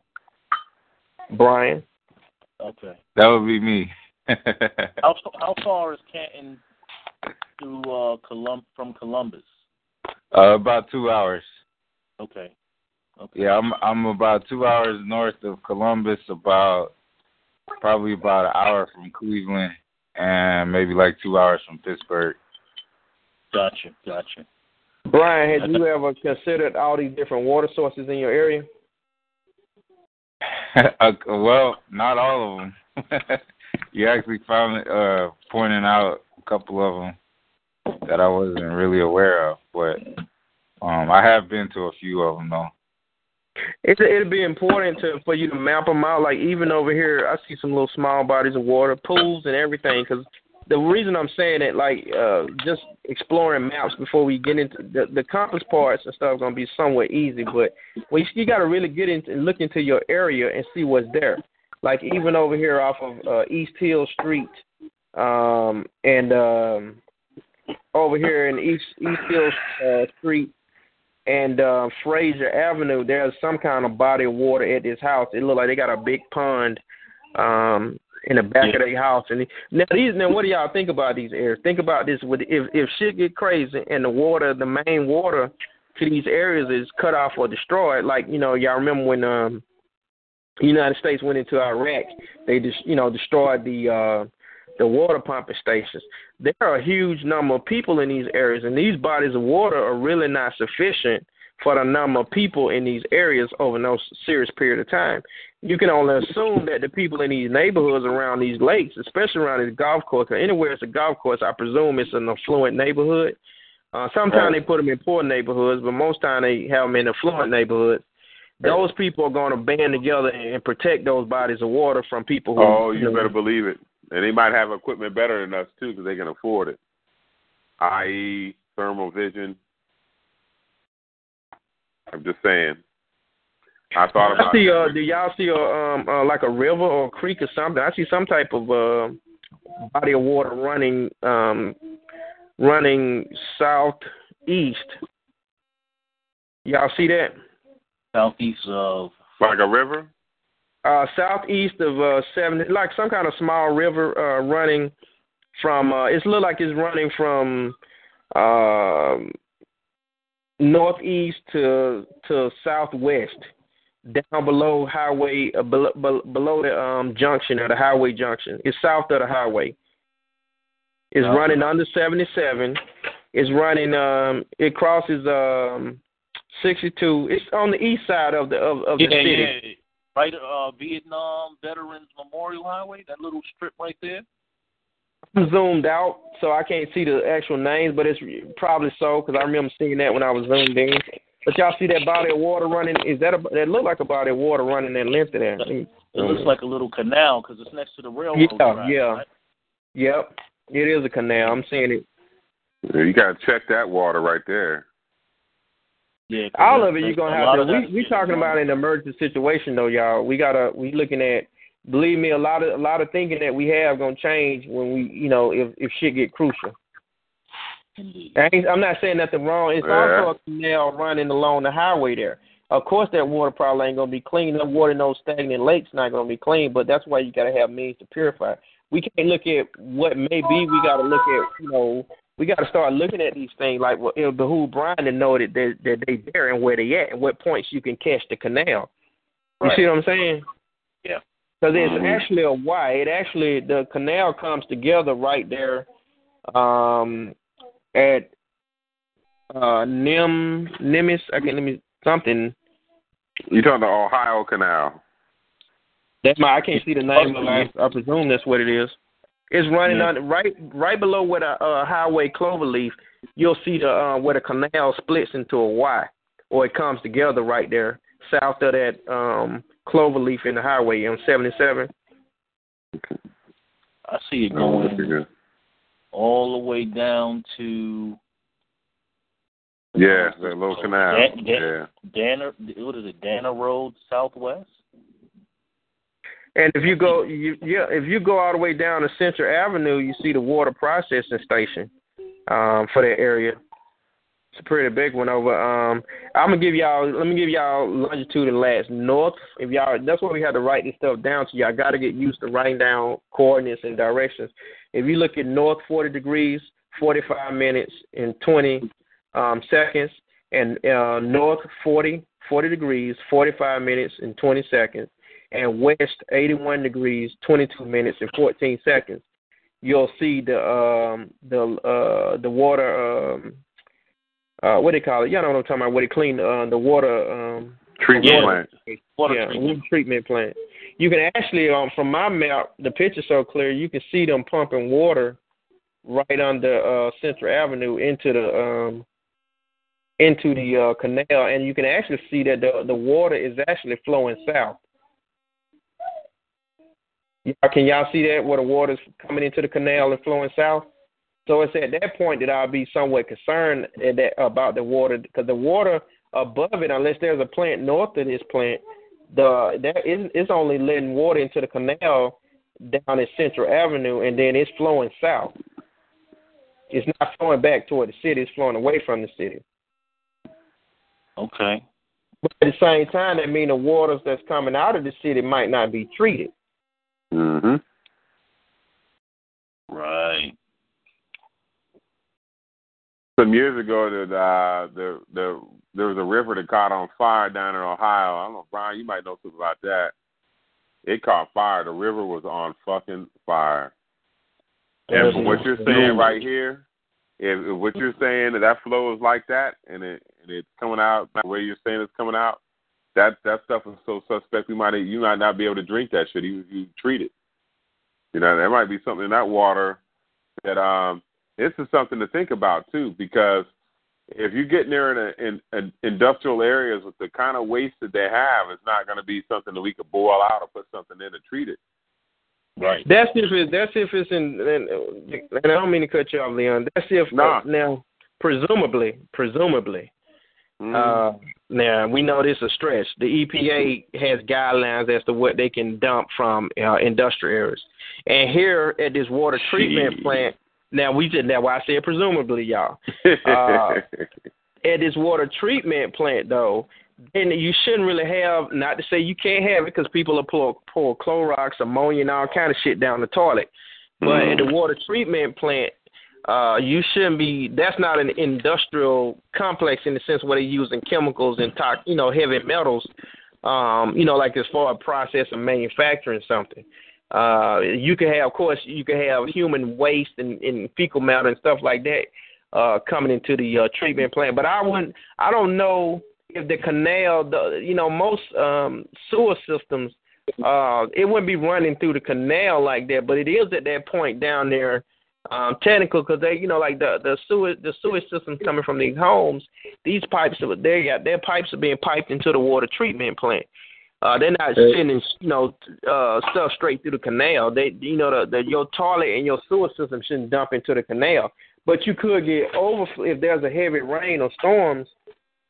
You could get, wash out from the roads and ground. You may get some spillage over in, during heavy storms. If the sewer system get overloaded. Somebody was saying something. Yeah, I had lost everything, so I was wondering what exactly y'all were looking at. We're still in your town, and we're looking at the sewage treatment plant down at. I gave y'all the latitude, longitude, hoping y'all can find it easy that way. But down near Central Avenue and it's saying Central Avenue and Cleveland Avenue. It's south in the southeast corner. You should see a water treatment plant, a bunch of circles where they got the tanks at and stuff. If you look on your map, if you got your grid up, go to north 4520 and west 8122. For 4520, okay. And 8122. It's actually 8121 when I zoom out. It's saying it's more of 8121.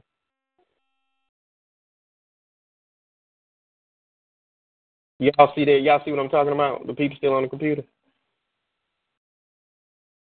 People on the Oh. There's weighing on that.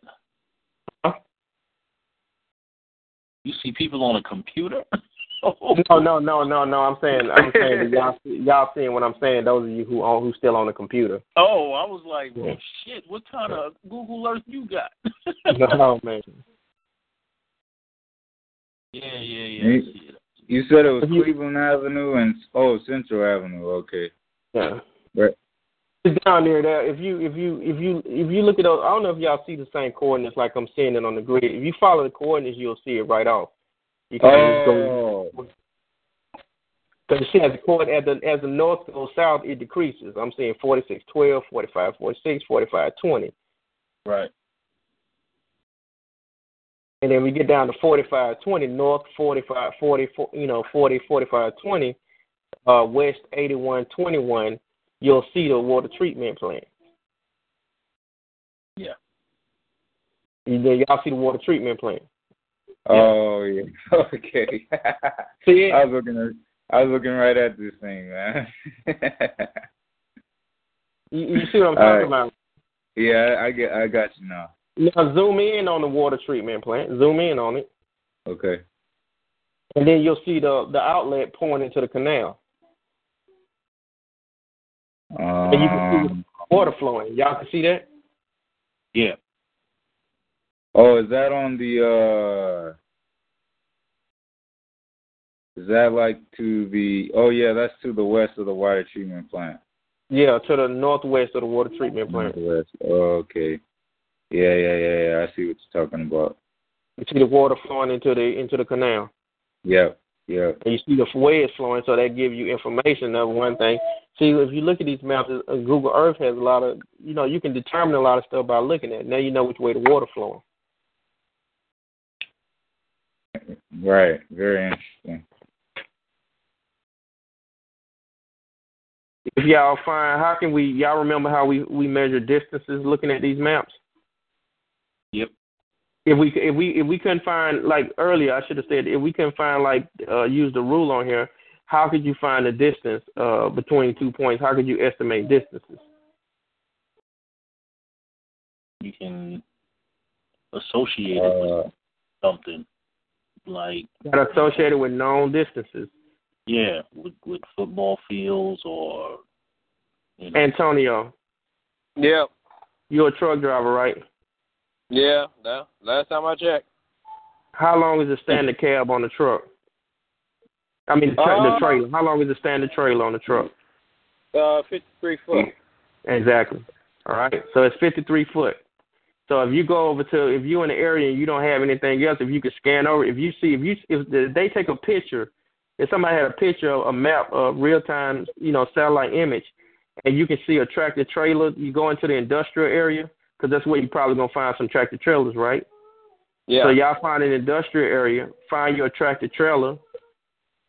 And then if you got a little card in your pocket or something like that, or you use your fingertips and just find your tractor trailer, it's 53 feet long, the trailer part.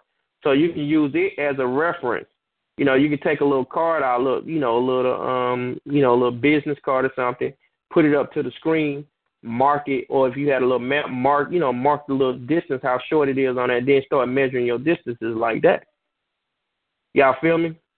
Yeah. Yeah. Say that again. If you take it like what the if you find a picture, if you got a map and it's a satellite map and you see an image, like even if you're using Google Earth like y'all were doing earlier and y'all didn't have the measurement feature, if you go over to an industrial area and find your tractor trailer, on the image. Let's say you don't have any way to measure, and once you find the tractor trailer, everything is true to scale to the size of that tractor trailer. Now, if you take the picture, if you change the elevation, it's gonna lose value. But at whatever value you mark off the tractor trailer, like if you mark it at an elevation of 1042, where I'm at on my computer, then as long as I stay at that elevation, I can move around and measure distances, and it should be giving me some general idea of how long or how far something is. I'm using the tractor trailer as a reference. Mm-hmm. Yeah. You feel where I'm coming from, Leon? Yeah, I got that. Yeah, that makes sense. Well, they do got some. Actually, speaking of that, they look like they got some mobile trailers down on this water treatment plant. I don't know if you noticed that. Let's go back and look. Let's see if we can test it out.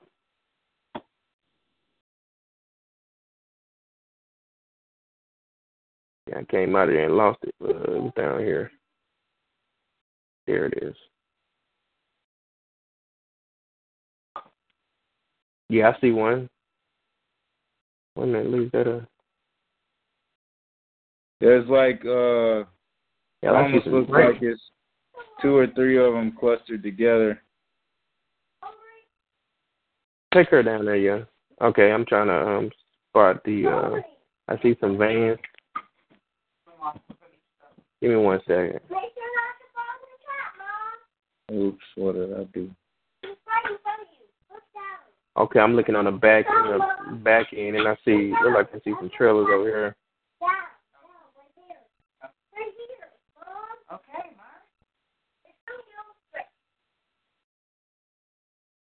You mean on the facility?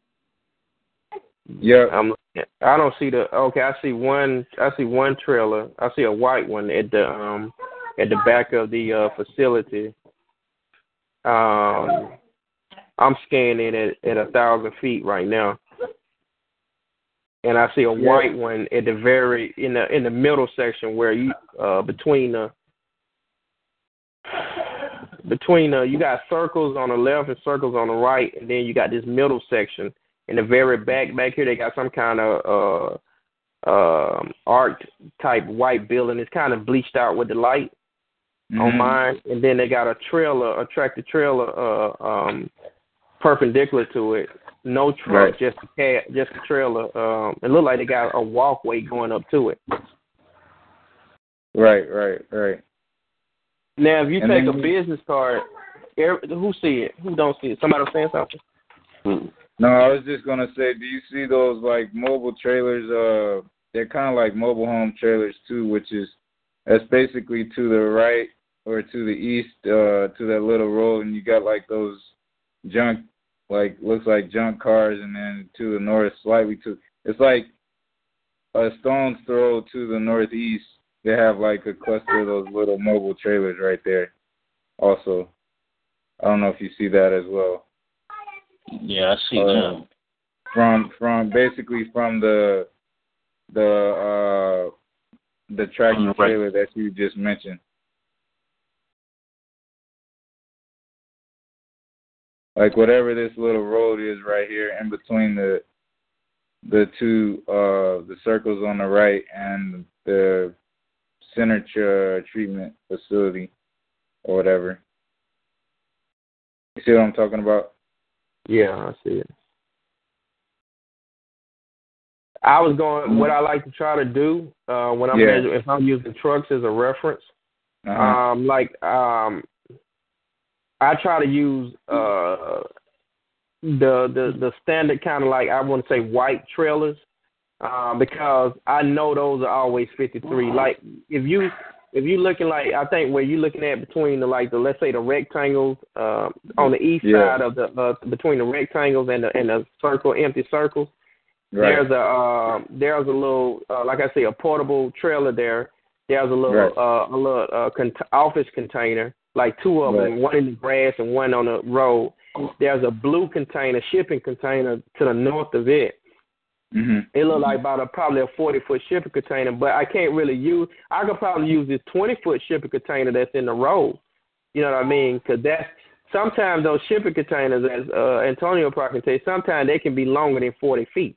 They had that extension on them where they can be, I think, 53 or 45 feet or something like that. Normally, you got the 20-foot shipping containers and the 40-foot, but sometimes they can be longer. So I can't use the 40-foot because I'm not sure if it's extended or not. But that 20-foot container right there, you see the one in the road that's kind of white across north of whatever that little red thing is in the road. There's something red, might have been a car or something. I don't know what it is. Looks like a truck, a pickup truck.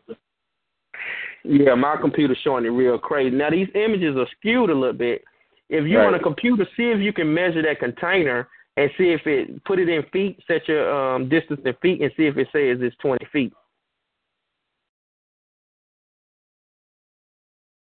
My ship, hold on, I did it in a minute.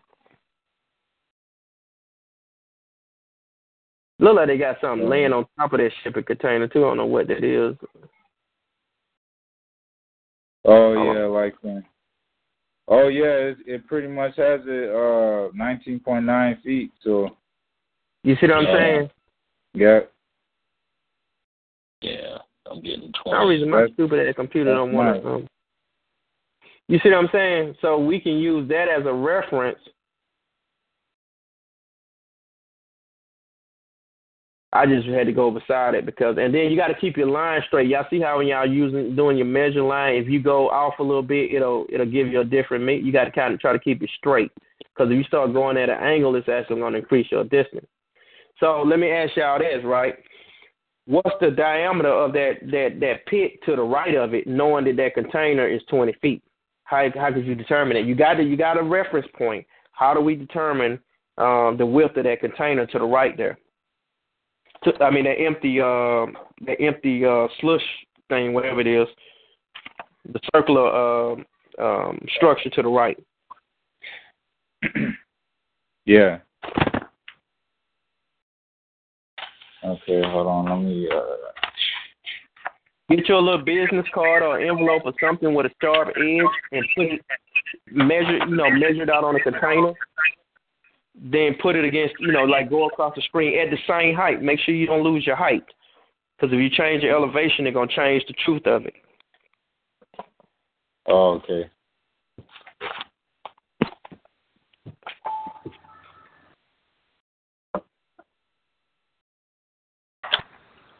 Probably 100 feet.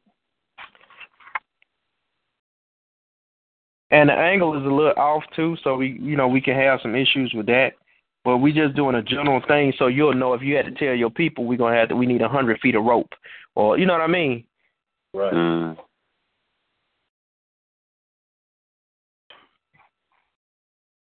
I'm doing it too while I'm telling y'all, so hold on. I'm trying to go from center, but that angle of the picture from what I'm looking at is a little bit skewed. 20, 40, 60, 80, 100, 120,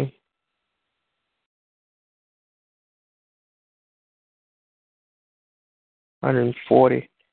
I'm looking at about 150 feet wide. 150 feet in diameter. Now, to find out, I'm gonna test. What did y'all get? I got about, I think, 85, 90. Yeah, I got 100. It might be the angle without my screen, because I tilted it down. I tilted my north down. Let me try to. Let me see.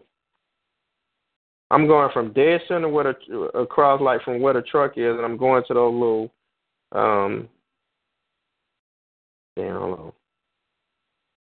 That might be my thing, cause my computer doing something real weird. I'm gonna go out of it a little bit. That's crazy. It's directions. Oh, you know what? I'm getting the same thing, y'all. About 100 feet. Yeah. I don't know why it's doing it. I'm getting 100 feet. So something is wrong about this image. Because when I did it with the card, you know what my computer's doing? It's measuring. It's going like down in there. If y'all do the measure thing on y'all with the ruler, for the people who got the ruler, is it going down in the pit with y'all when y'all doing it? Yeah, it goes down in the pit and over the land again. Yeah, so you gotta. Yeah. What I did was I measured from the inside, the pit inside the corner where you see the crease. Yeah. To the wall. I measured from inside that crease on the bottom of the pit to the back wall coming towards me, and I got about 100 feet. Yeah, I'm getting the same thing. But when I had to take the trailer, now I got to take the trailer. Let me see. Because we want to make sure that our trailer is giving us, the accurate distances. Okay, so that's 100.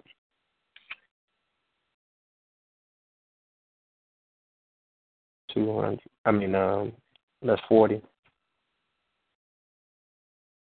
60. 80. 100. I'm still getting a little bit over 100. I don't know why. When I'm using the card, it seems like I think it got to be an angular distance. But y'all, if y'all go up to the top, for the people on the computer, if you go up to the top of the Google Earth, y'all see where it got north up there and all that. If you kind of move to the top right hand corner, how the circles appear, you can pierce. You see how if you click down, it'll give you a straight down shot. And if start moving that ball around to see how it changes the image.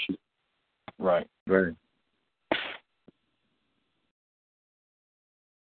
Actually, if you click on it, it can reorient to true north also. Good point, Brian. And then the ball below it, it just it'll glide over at the same elevation. It should maintain. Let me see. You can your east and west movements without having shifting the image. Like being in a helicopter. It's like you're flying over the terrain. Like if you go to the second ball, I focused in on it. Y'all see what I'm talking about? Like it's just moving over the terrain. Yeah. Kind of like you're in a helicopter or something. Now let's click on a man and see what it give us, just to see if it give us a street route. You got to drag him down. It only goes where the highlighted roads are. Yeah. It's only gonna go. But you can zoom into the ground level view though also. Yeah, I'm at the ground level now, but it's gonna be kind of trick. Like I just zoomed down to the top end, and you can see the elevation in the ground right here that you can see.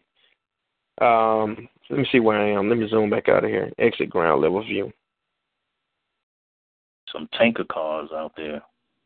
If you look, if you zoom, if you go up to the damn, which way am I looking at it? Oh, let me hit north again because my north is where west is now.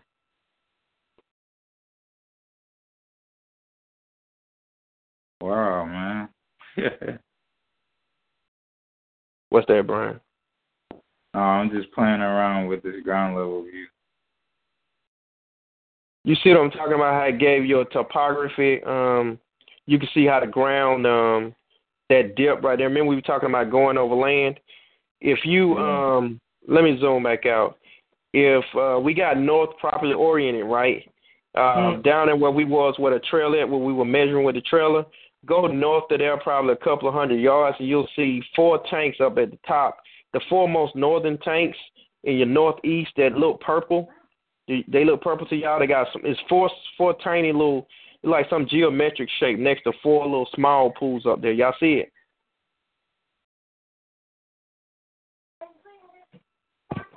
Do everybody see it? Small pool. Yeah. The 4 purple, small purple pools. Y'all see them? Yeah. All right. Now go up there and zoom in on them.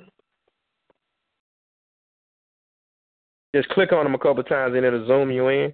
Y'all see how they are actually on a mound and how there's an elevation. When you're looking at it from the top, it looks like flat terrain, but when you look at it there, and then let's see let's click on it. Go up to those 4 purple domes. They actually covered it. Look like a covering over them.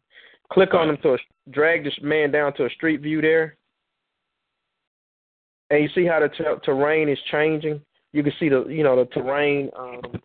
The difference in terrain that you can't see from I'm spinning it around and leveling it out. Right. Well, the pools to the right of them are below them. Exactly. But see, that's what I'm talking about. Like when you cross in land, you gotta take into account if you're going across fields that the land might not truly be leveled. Right.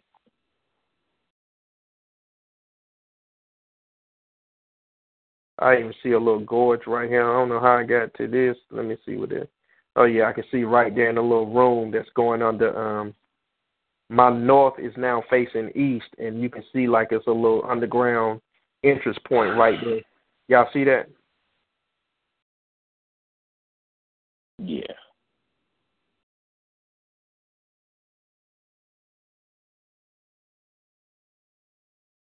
And if we go back up to, let me see this. I got to come out of here. Take my north back to correct.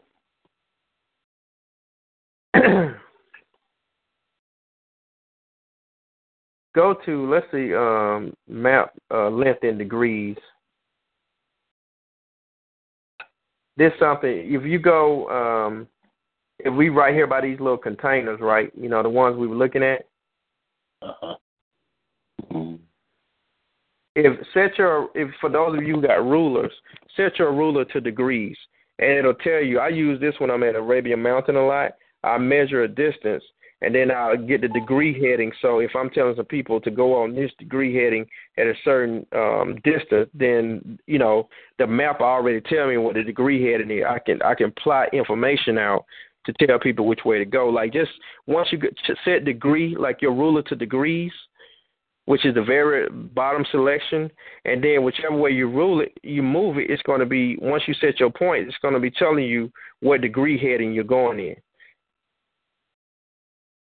So let's do a little something with that right quick. Do everybody see the little staircase? If you zoom in to street level, do you see the little staircase? That's the entrance, staircase entrance is in the middle of those 4 tanks on the east side. Y'all see that?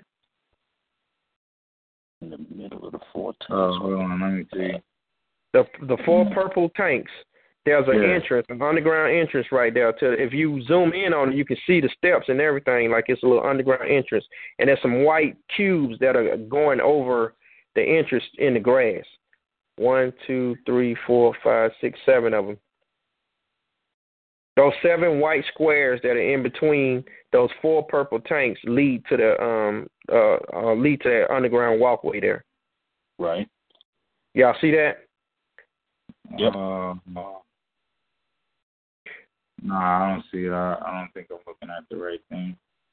Okay, Brian. Let's scan back out. You do you see the purple tanks? Yeah. The ones that are the furthest north. Yeah, the furthest north. Okay, because I think I was looking at the black tanks. That might have been what my problem was. No, I'm talking about the purple tanks north of the whole complex there. Okay. Right. Hold on, let me exit the ground. Okay, yeah. I see what you're talking about. All right, now zoom in on them. Yeah. To the east. Yeah. Okay, I see what you're talking about. That. What is that? A staircase?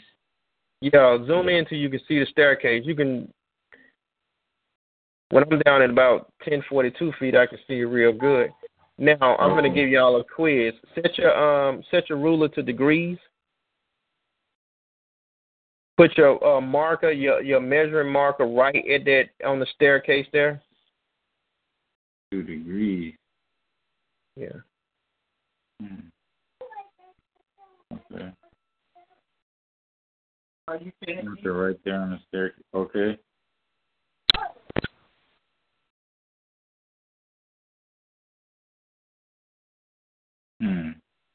Okay. I'm gonna give y'all something to find. Oh man.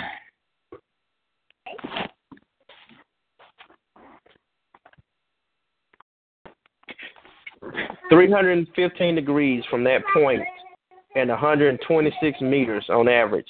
It's a object there. Tell me what it is.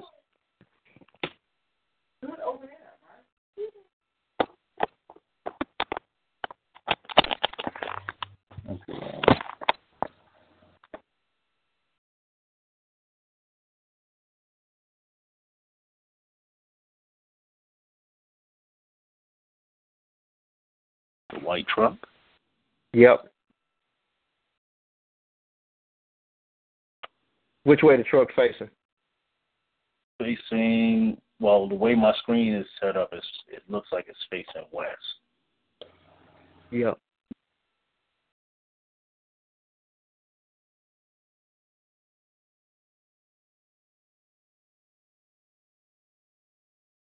How many vehicles you see west of the truck?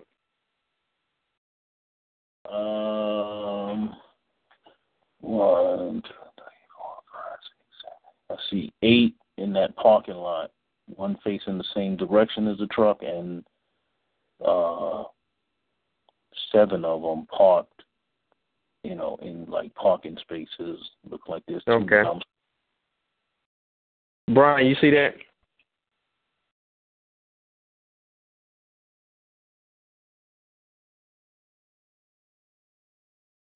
Brian, you see that?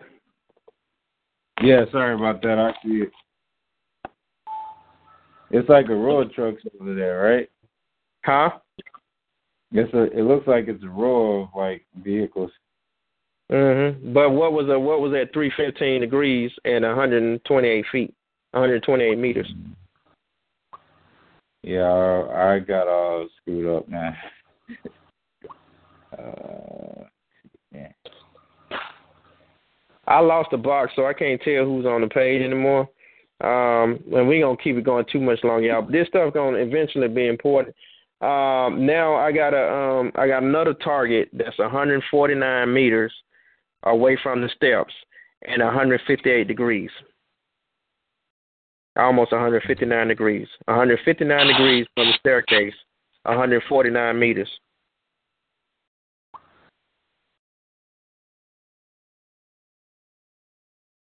You said 100 and what degrees?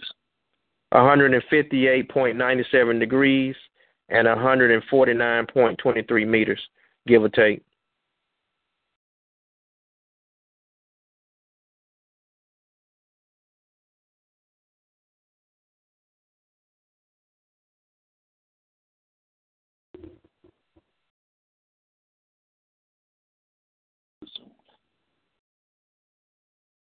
How many meters? 149. How come this thing?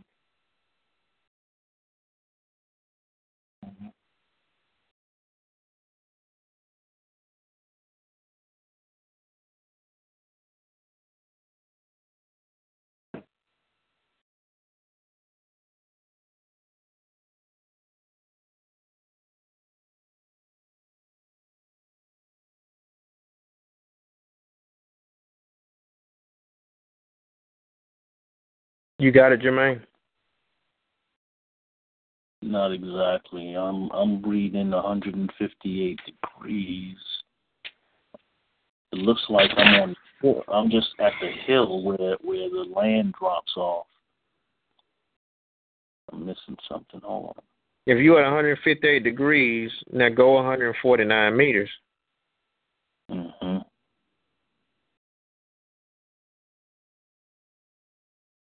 Make sure you're on meters and not feet.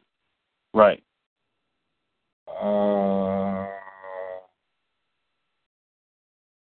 It looks like it. Well, it's whatever this little storage depot is. Describe it to me. It's white. Well, it looks like it kind of has like to the north of it. Looks like that's the entrance, and it's like two or I say like 2 levels or whatever. And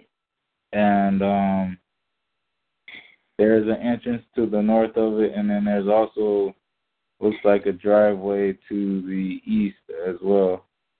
What's in the driveway? Something that stands out in the driveway. A vehicle. What vehicle stand out in the driveway? It looked like junk. Hold on, let me zoom in. Color-wise, it's a vehicle in there that stand out from what I'm looking at. It's red. Yeah. Okay. It's red. That's right. It looks like there's a purple one like next to it, maybe. Okay. Oh yeah. Okay, okay. I got you. Last one. 168 meters from the staircase, 259 degrees.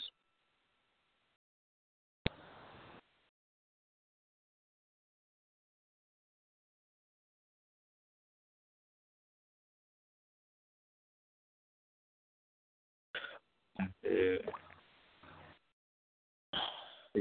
259.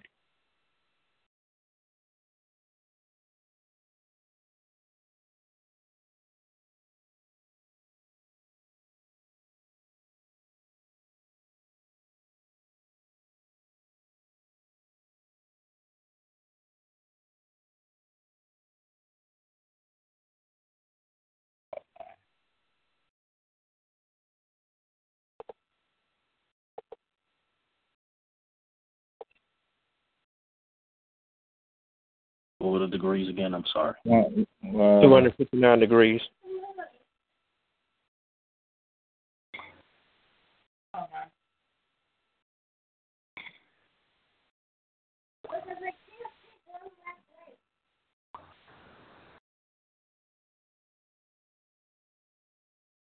What process are y'all using to find it? I want to know what y'all doing.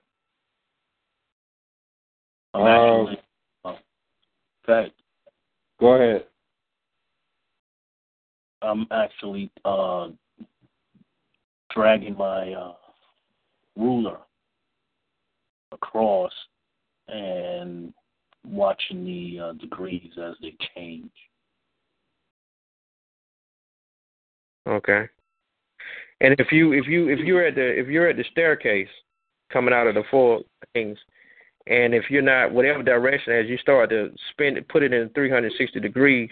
If you know that if we know our headings, what do we have? 360 is north, right? Yep. At the top. Yeah. So we got 90 degrees is east, right? Due east, true east. Yep. Right. Then what else we got? What we got is true south. 180. All right. What we got is true west. And 270 at west. All right. So if we know that we hold on, I just took it off of there. Let me do this again. Sometimes by just hearing the degrees, you should know which direction to look in, right? Right.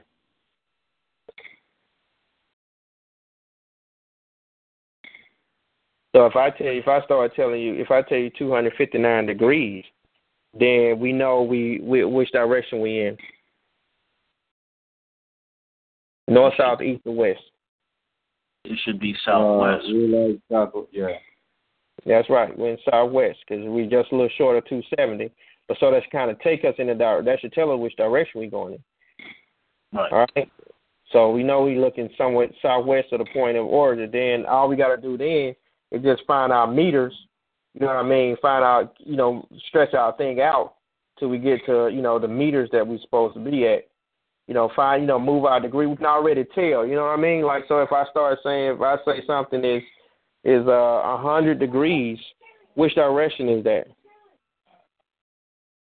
That's like southeast. Slightly. Slightly. Yeah, it's still more east than south, right? It's still kind of somewhat true east. It's just 10 degrees more than 90, right? Right. Right. So we doing 200 degrees. Where we at?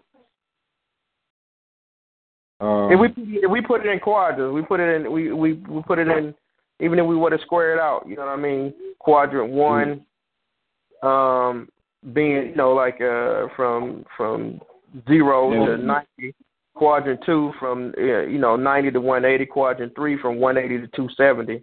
You know what I mean? Quadrant 4 from 270 to 360. Then if we at 210 degrees, what quadrant we in? That's third. We're in that. We're walking into that third quadrant. All right. And see, the thing about all this, y'all, when we get more into it, it can get kind of, I don't know, studious or boring. But what'll happen eventually, we can start, like all other places do. If we were working as a team or a group, we can start coding things in our own way. You know what I mean? Yeah. Not that it be too much way different, but once we start understanding, we create our own maps and our own. That's a little bit further on down the line of what we're doing, but we got to kind of understand, have these general understandings. Understanding just, kind of start putting this stuff into our immediate thought process, which never is, because we never thinking like that. Like even when we talking about describing direction that we're going on roads, most people won't say I'm going east on such a north. But, when you're dealing with the police, what are they doing all the time? They always talking about I'm west on such and such. But now we turning, we north on this street. Or if you're EMT, I think y'all, the drivers do the same thing. If you relaying information, we west on such and such street.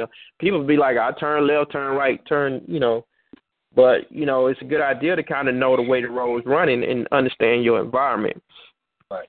And that's what I'm talking about. Like what we're doing might be kind of different than what everybody was expecting, but we have to start just showing people compass shit, but then you got to really understand your environment. You got to understand how this stuff, the bigger picture, than just simply to read degrees off a compass. And if you and then I'll tie back into a tactical thing. We're gonna conclude right here tonight, and we'll start going through the document. Y'all can look through that over the course of this weekend, because that's what we're gonna be working on, getting more into the map stuff. But it's still a lot of secondary stuff people may consider secondary, but a lot of foundational stuff that's gonna give you a heightened understanding of using the compass and understanding where you are in the world and how to navigate it. Yeah, this Debo. So are you referring to the those 3 documents that you posted on that link on the A page, that PDF? Yeah, it should be a PowerPoint. You see it, Debo? Yeah, I saw. I think it was 2 PowerPoints. Part 1. I seen 4 parts, whatever it was. Yeah, we're gonna start on part 1 in the next call. But I wanted to make sure people understood Google, because this is a real information source right here in front of you. So if we ever, like when y'all come down, the people coming down next week, we're going to be doing some of this stuff real time in the field. You know what I mean? By the time we have the next call next week, y'all, we'll be going through understanding the compass basic. Then I might give y'all some projects off of Google to, just to do some fun stuff while we down here that Saturday afternoon and some navigation stuff. So it's important. It's a real information source for us, and just like even the stuff we kind of deviated off of just strictly dealing with maps, but all that stuff is important. Understanding what's in your area, what might be essential to you. That gives you the value of looking at Google Earth. You know what I mean? You might need to apply stuff it's always a little stuff that you didn't think about that'll end up foot clipping you in life. The shit you thought you might need, you probably won't even need. But if you want to know, if somebody's trying to tell you what, you're trying to know how many. Where if Brian, you're in a precarious situation because outside of city supply of water, something go bad, you really have that many avenues for the basic thing that you need every single day, and that's water. And you know what? I was gonna point out to y'all too, man. Just to the south of 62, kind of by Maryland Avenue, where we're looking at, there's an oil refinery right over there, actually. So what does that mean to you? That'd be a primary target in terms of, definitely in terms of a war or something like that. I need to get out the area. Those would be my preliminary thoughts. A lot of times, if there's a real emergency, essential facilities and stuff like that, fuel and you'll be surprised a lot of things that the emergency plan had already got control. They'll take control over. You know what I mean? In a world war, if somebody had to really be invading this country and this country had to really have taken a fall for somebody to come there and take the oil. But if they're rolling through, it's there, Yeah. But for you, the main concern in the fan situation, I would be concerned about food and water. You should understand from looking at your area that y'all need to be storing a hell of an amount of water and water filtration devices. You might have to carry a lot of water because there ain't a lot of water in your area. You have a canal. That is a water source. That would be your best source than trying to go to one of those lakes where you got stagnant water anyway. You go into the canal, as Leon said, you take a risk, but then you may want to look at the things where you can distill water. You definitely want to boil it. But when you're in a dire situation, when you're facing death anyway, a lot of, it's a survival situation. Yeah. You know what I mean? You don't just drink the damn water, but you know what I mean? Also, too, a lot of times, if you got large bodies of water that are run in places, like I showed y'all that video a long time ago, where you can dig holes not far from, like if it's a lake in the area, if water sits above ground, there's a lot of water beneath ground. Because the area you got to think about what happens when you put water on a paper towel. It'll sink right through it. But if you set a paper towel in a sink or a sink full of water, then you probably could set, water may sit on top of the paper towel because it's so super saturated below and beneath the water and the paper itself, then water has nowhere to go. So anywhere there's a canal and large bodies of water, you can dig deep holes beside it or near it and get ground purified water. You see what I'm saying? You ain't even, the earth will purify, will filter a lot of water itself.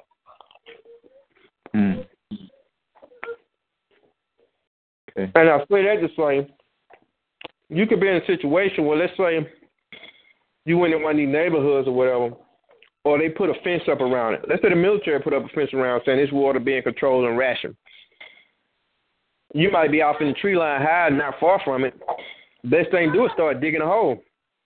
Dig down as deep as you can so you can find a water line. And if you're not far from a body of water, a lake, that area, that entire area is saturated. That's the only reason that water can sit above ground anyway. You see what I'm saying? There's a strong water table near the body of water. So you just dig in that immediate area, and you should get some water, start filling up the hole within, a matter of minutes or hours, or a day, depending on, the soil. And if it's real rocky soil, you might have a problem. Right. But, because rocky soil will hold water too. I mean, like if you're on rock, like Georgia's, Piedmont, you got a lot of rocks here, but just something to think about. If you can't get direct access, then dig near it and see what you can pull up. Let me make a suggestion too. One of the things that I have in my go bag is a water key. I know a lot of people. Oh yeah. So when you go up to like these school facilities, when their water system is being when the guys go to test their alarm system and their deluge system, they have a little cross-looking key that they use in the back of the building that actually. It's called a seal card key. Is that what it's called? Seal card. You can get them from Lowe's and Home Depot. SILLOCK. Those little things, man. You got to make a move, and you need to drink. Your best bet would probably be something like a large school or something like that, where you can actually have running water come out of the system that's all pretty much cleaner than digging in something that's has a lot of runoff. Good point. Well, I hope that didn't bore y'all too much, fellas. And I hope y'all learned something on the campus. It's recorded. Yeah, it definitely was a lot of food for thought, as always. We got a long way to go. You know what I mean? Don't remind me. But the thing about it, like I said, if you don't consider it now, you won't consider it when shit happens. Right. And whether it's boring or not, you'd be surprised how the information may come back to use to you. Just now you have another thinking. You have another way of seeing things, like even what he's saying about the schools, and it just gives you food for that stuff. Believe it or not, it'll stay in your mind sometimes. If you're not one of the people with ADD. Can you even if you is, sometimes it might kick in. It might kick in the situation. You know what I mean? Yeah, can you actually explain the thing with the schools again? Because I don't think I quite was following that. I'll drop him a video too. I don't mean to cut you off, but I'll drop you a video showing. We put it up before, Brian. Okay. I think somebody asked about it before, but they got video. Go ahead and explain it to him, Jermaine. But I'll drop him a video too on the page so y'all can see it. Cool. So I guess the best way to where do you work? I work for a phone company, actually, Verizon. Okay, cool. So in the building that you work in, the central water system runs through the whole building, right? For flushing water, for washing things in the bathroom, the kitchen, or whatever. Right. The people that come and test your fire detection system usually carry a little key. If you walk around your building that you work in, you'll see these little spigots with a little square knob on them, and they're basically a water line. So if you have one of those keys and you turn that spigot on, you get clean water coming out of the system. So any industrial or commercial building has this has these systems going around the building somewhere, and you can you can get clean water out of those systems. Wow. So it's a little cross-looking thing. It's basically a wrench, so to speak. It's real compact, fit in your hand, and you just go and turn the thing on, and fresh water will come out. You can use that water, if you have to. So, when you start thinking about what we were talking earlier about, if we have to move down a certain street, and we need to get out of the area, and somebody needs water, or we just happen to need water, we can always, go to the back of a building, or what were we looking at, this place over here with the baseball fields and all of that stuff, and we can fill our water bottles with that. Wow. And be completely inconspicuous, because people are, they ain't gonna know unless they see the water running out. But those things are usually on the back, hidden in the back of the building, or in spaces where your fire department connections and stuff like that are. Okay. Yeah. Yeah, it's a lightweight, easy thing, and it's everybody should have one in their kit.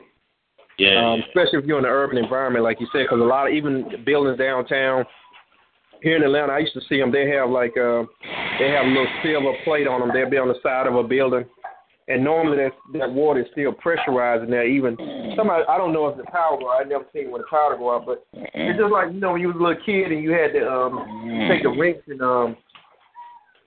turn on the hydrant illegally. Yeah. It's not the same. The principle is the same, but it's not the same. It's not the same setup per se. But a little, like what he's saying, you just put the little cross in there. They got different nut size. I mean, like I guess key sizes, and it'll turn the water on, and you can turn it back off. Right. And even in even in a building. There, Leon go. Leon, wouldn't sleep on us. Something go down while you at work, and they happen to shut the water off. Go in the stairwells. Stairwells, they have the standpipe connection. That water will continue to flow. Somebody went down for the count. Leon!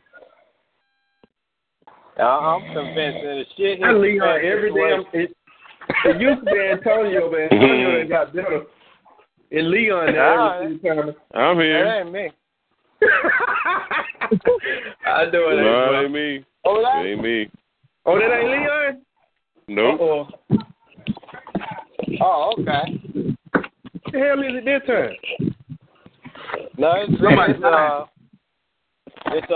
Leon. Nah, man. I'm here. Yeah, right. Nah, you were in and out. I heard you. Yeah, and then you start showing again. You were in and out. Stop it. Somebody said it ain't me. Yeah, he was in and out. Antonio that called you out, man. He was so sleepy he didn't even know it was him. Yeah, I heard him. Didn't you say Leon twice and he ain't say nothing? I think we did. Yeah, he didn't come in. It wasn't me. We know you believe you was awake. You was in your little spirit of sleep, man. That's okay. Not technically, no. Good, man. It's late. So you saying it wasn't you, Leon? That's what you're saying? It could have been. Look, and the shit here. It's still not verified yet. I still still doing some Leon research on that. Participate after 10 o'clock. Yeah, everything. Hey, we gonna have any mission for Leon gonna have to take place before 10. Yeah. You can put me in that in those ranks too, man. I don't know what's going on tonight, man, but I usually be down too, man. Hey, I just put that link up there for you, Brian, too. I put it in the A page, y'all. Y'all should be familiar when I show it to you. But y'all, it's getting late, fellas. But anybody got anything, any question, anything they wanna ask the group or talk to with the group? Nah, that's about it. Good. All right, fellas. I appreciate y'all. I hope y'all learned something. Yeah. I mean, I'm pretty much just looking forward to the next week or next weekend. Okay. So I'm gonna go ahead and look at those. You said Saturday night, right, for the hotel. So I'm gonna look at the location off of 78, right, Stone Mountain. Yeah, so. And I'll send you something tomorrow, man, for you and Leon. I'll tag y'all in it. And all right, appreciate it. We'll camp Friday night, so it's all good. Hey, I appreciate all y'all, man. Like I said, I hope it was y'all learned something worthwhile, and we all learned something. So it is what it is, fellas. Until next week. Yeah. All right. Peace. All right. See y'all. All right. You too.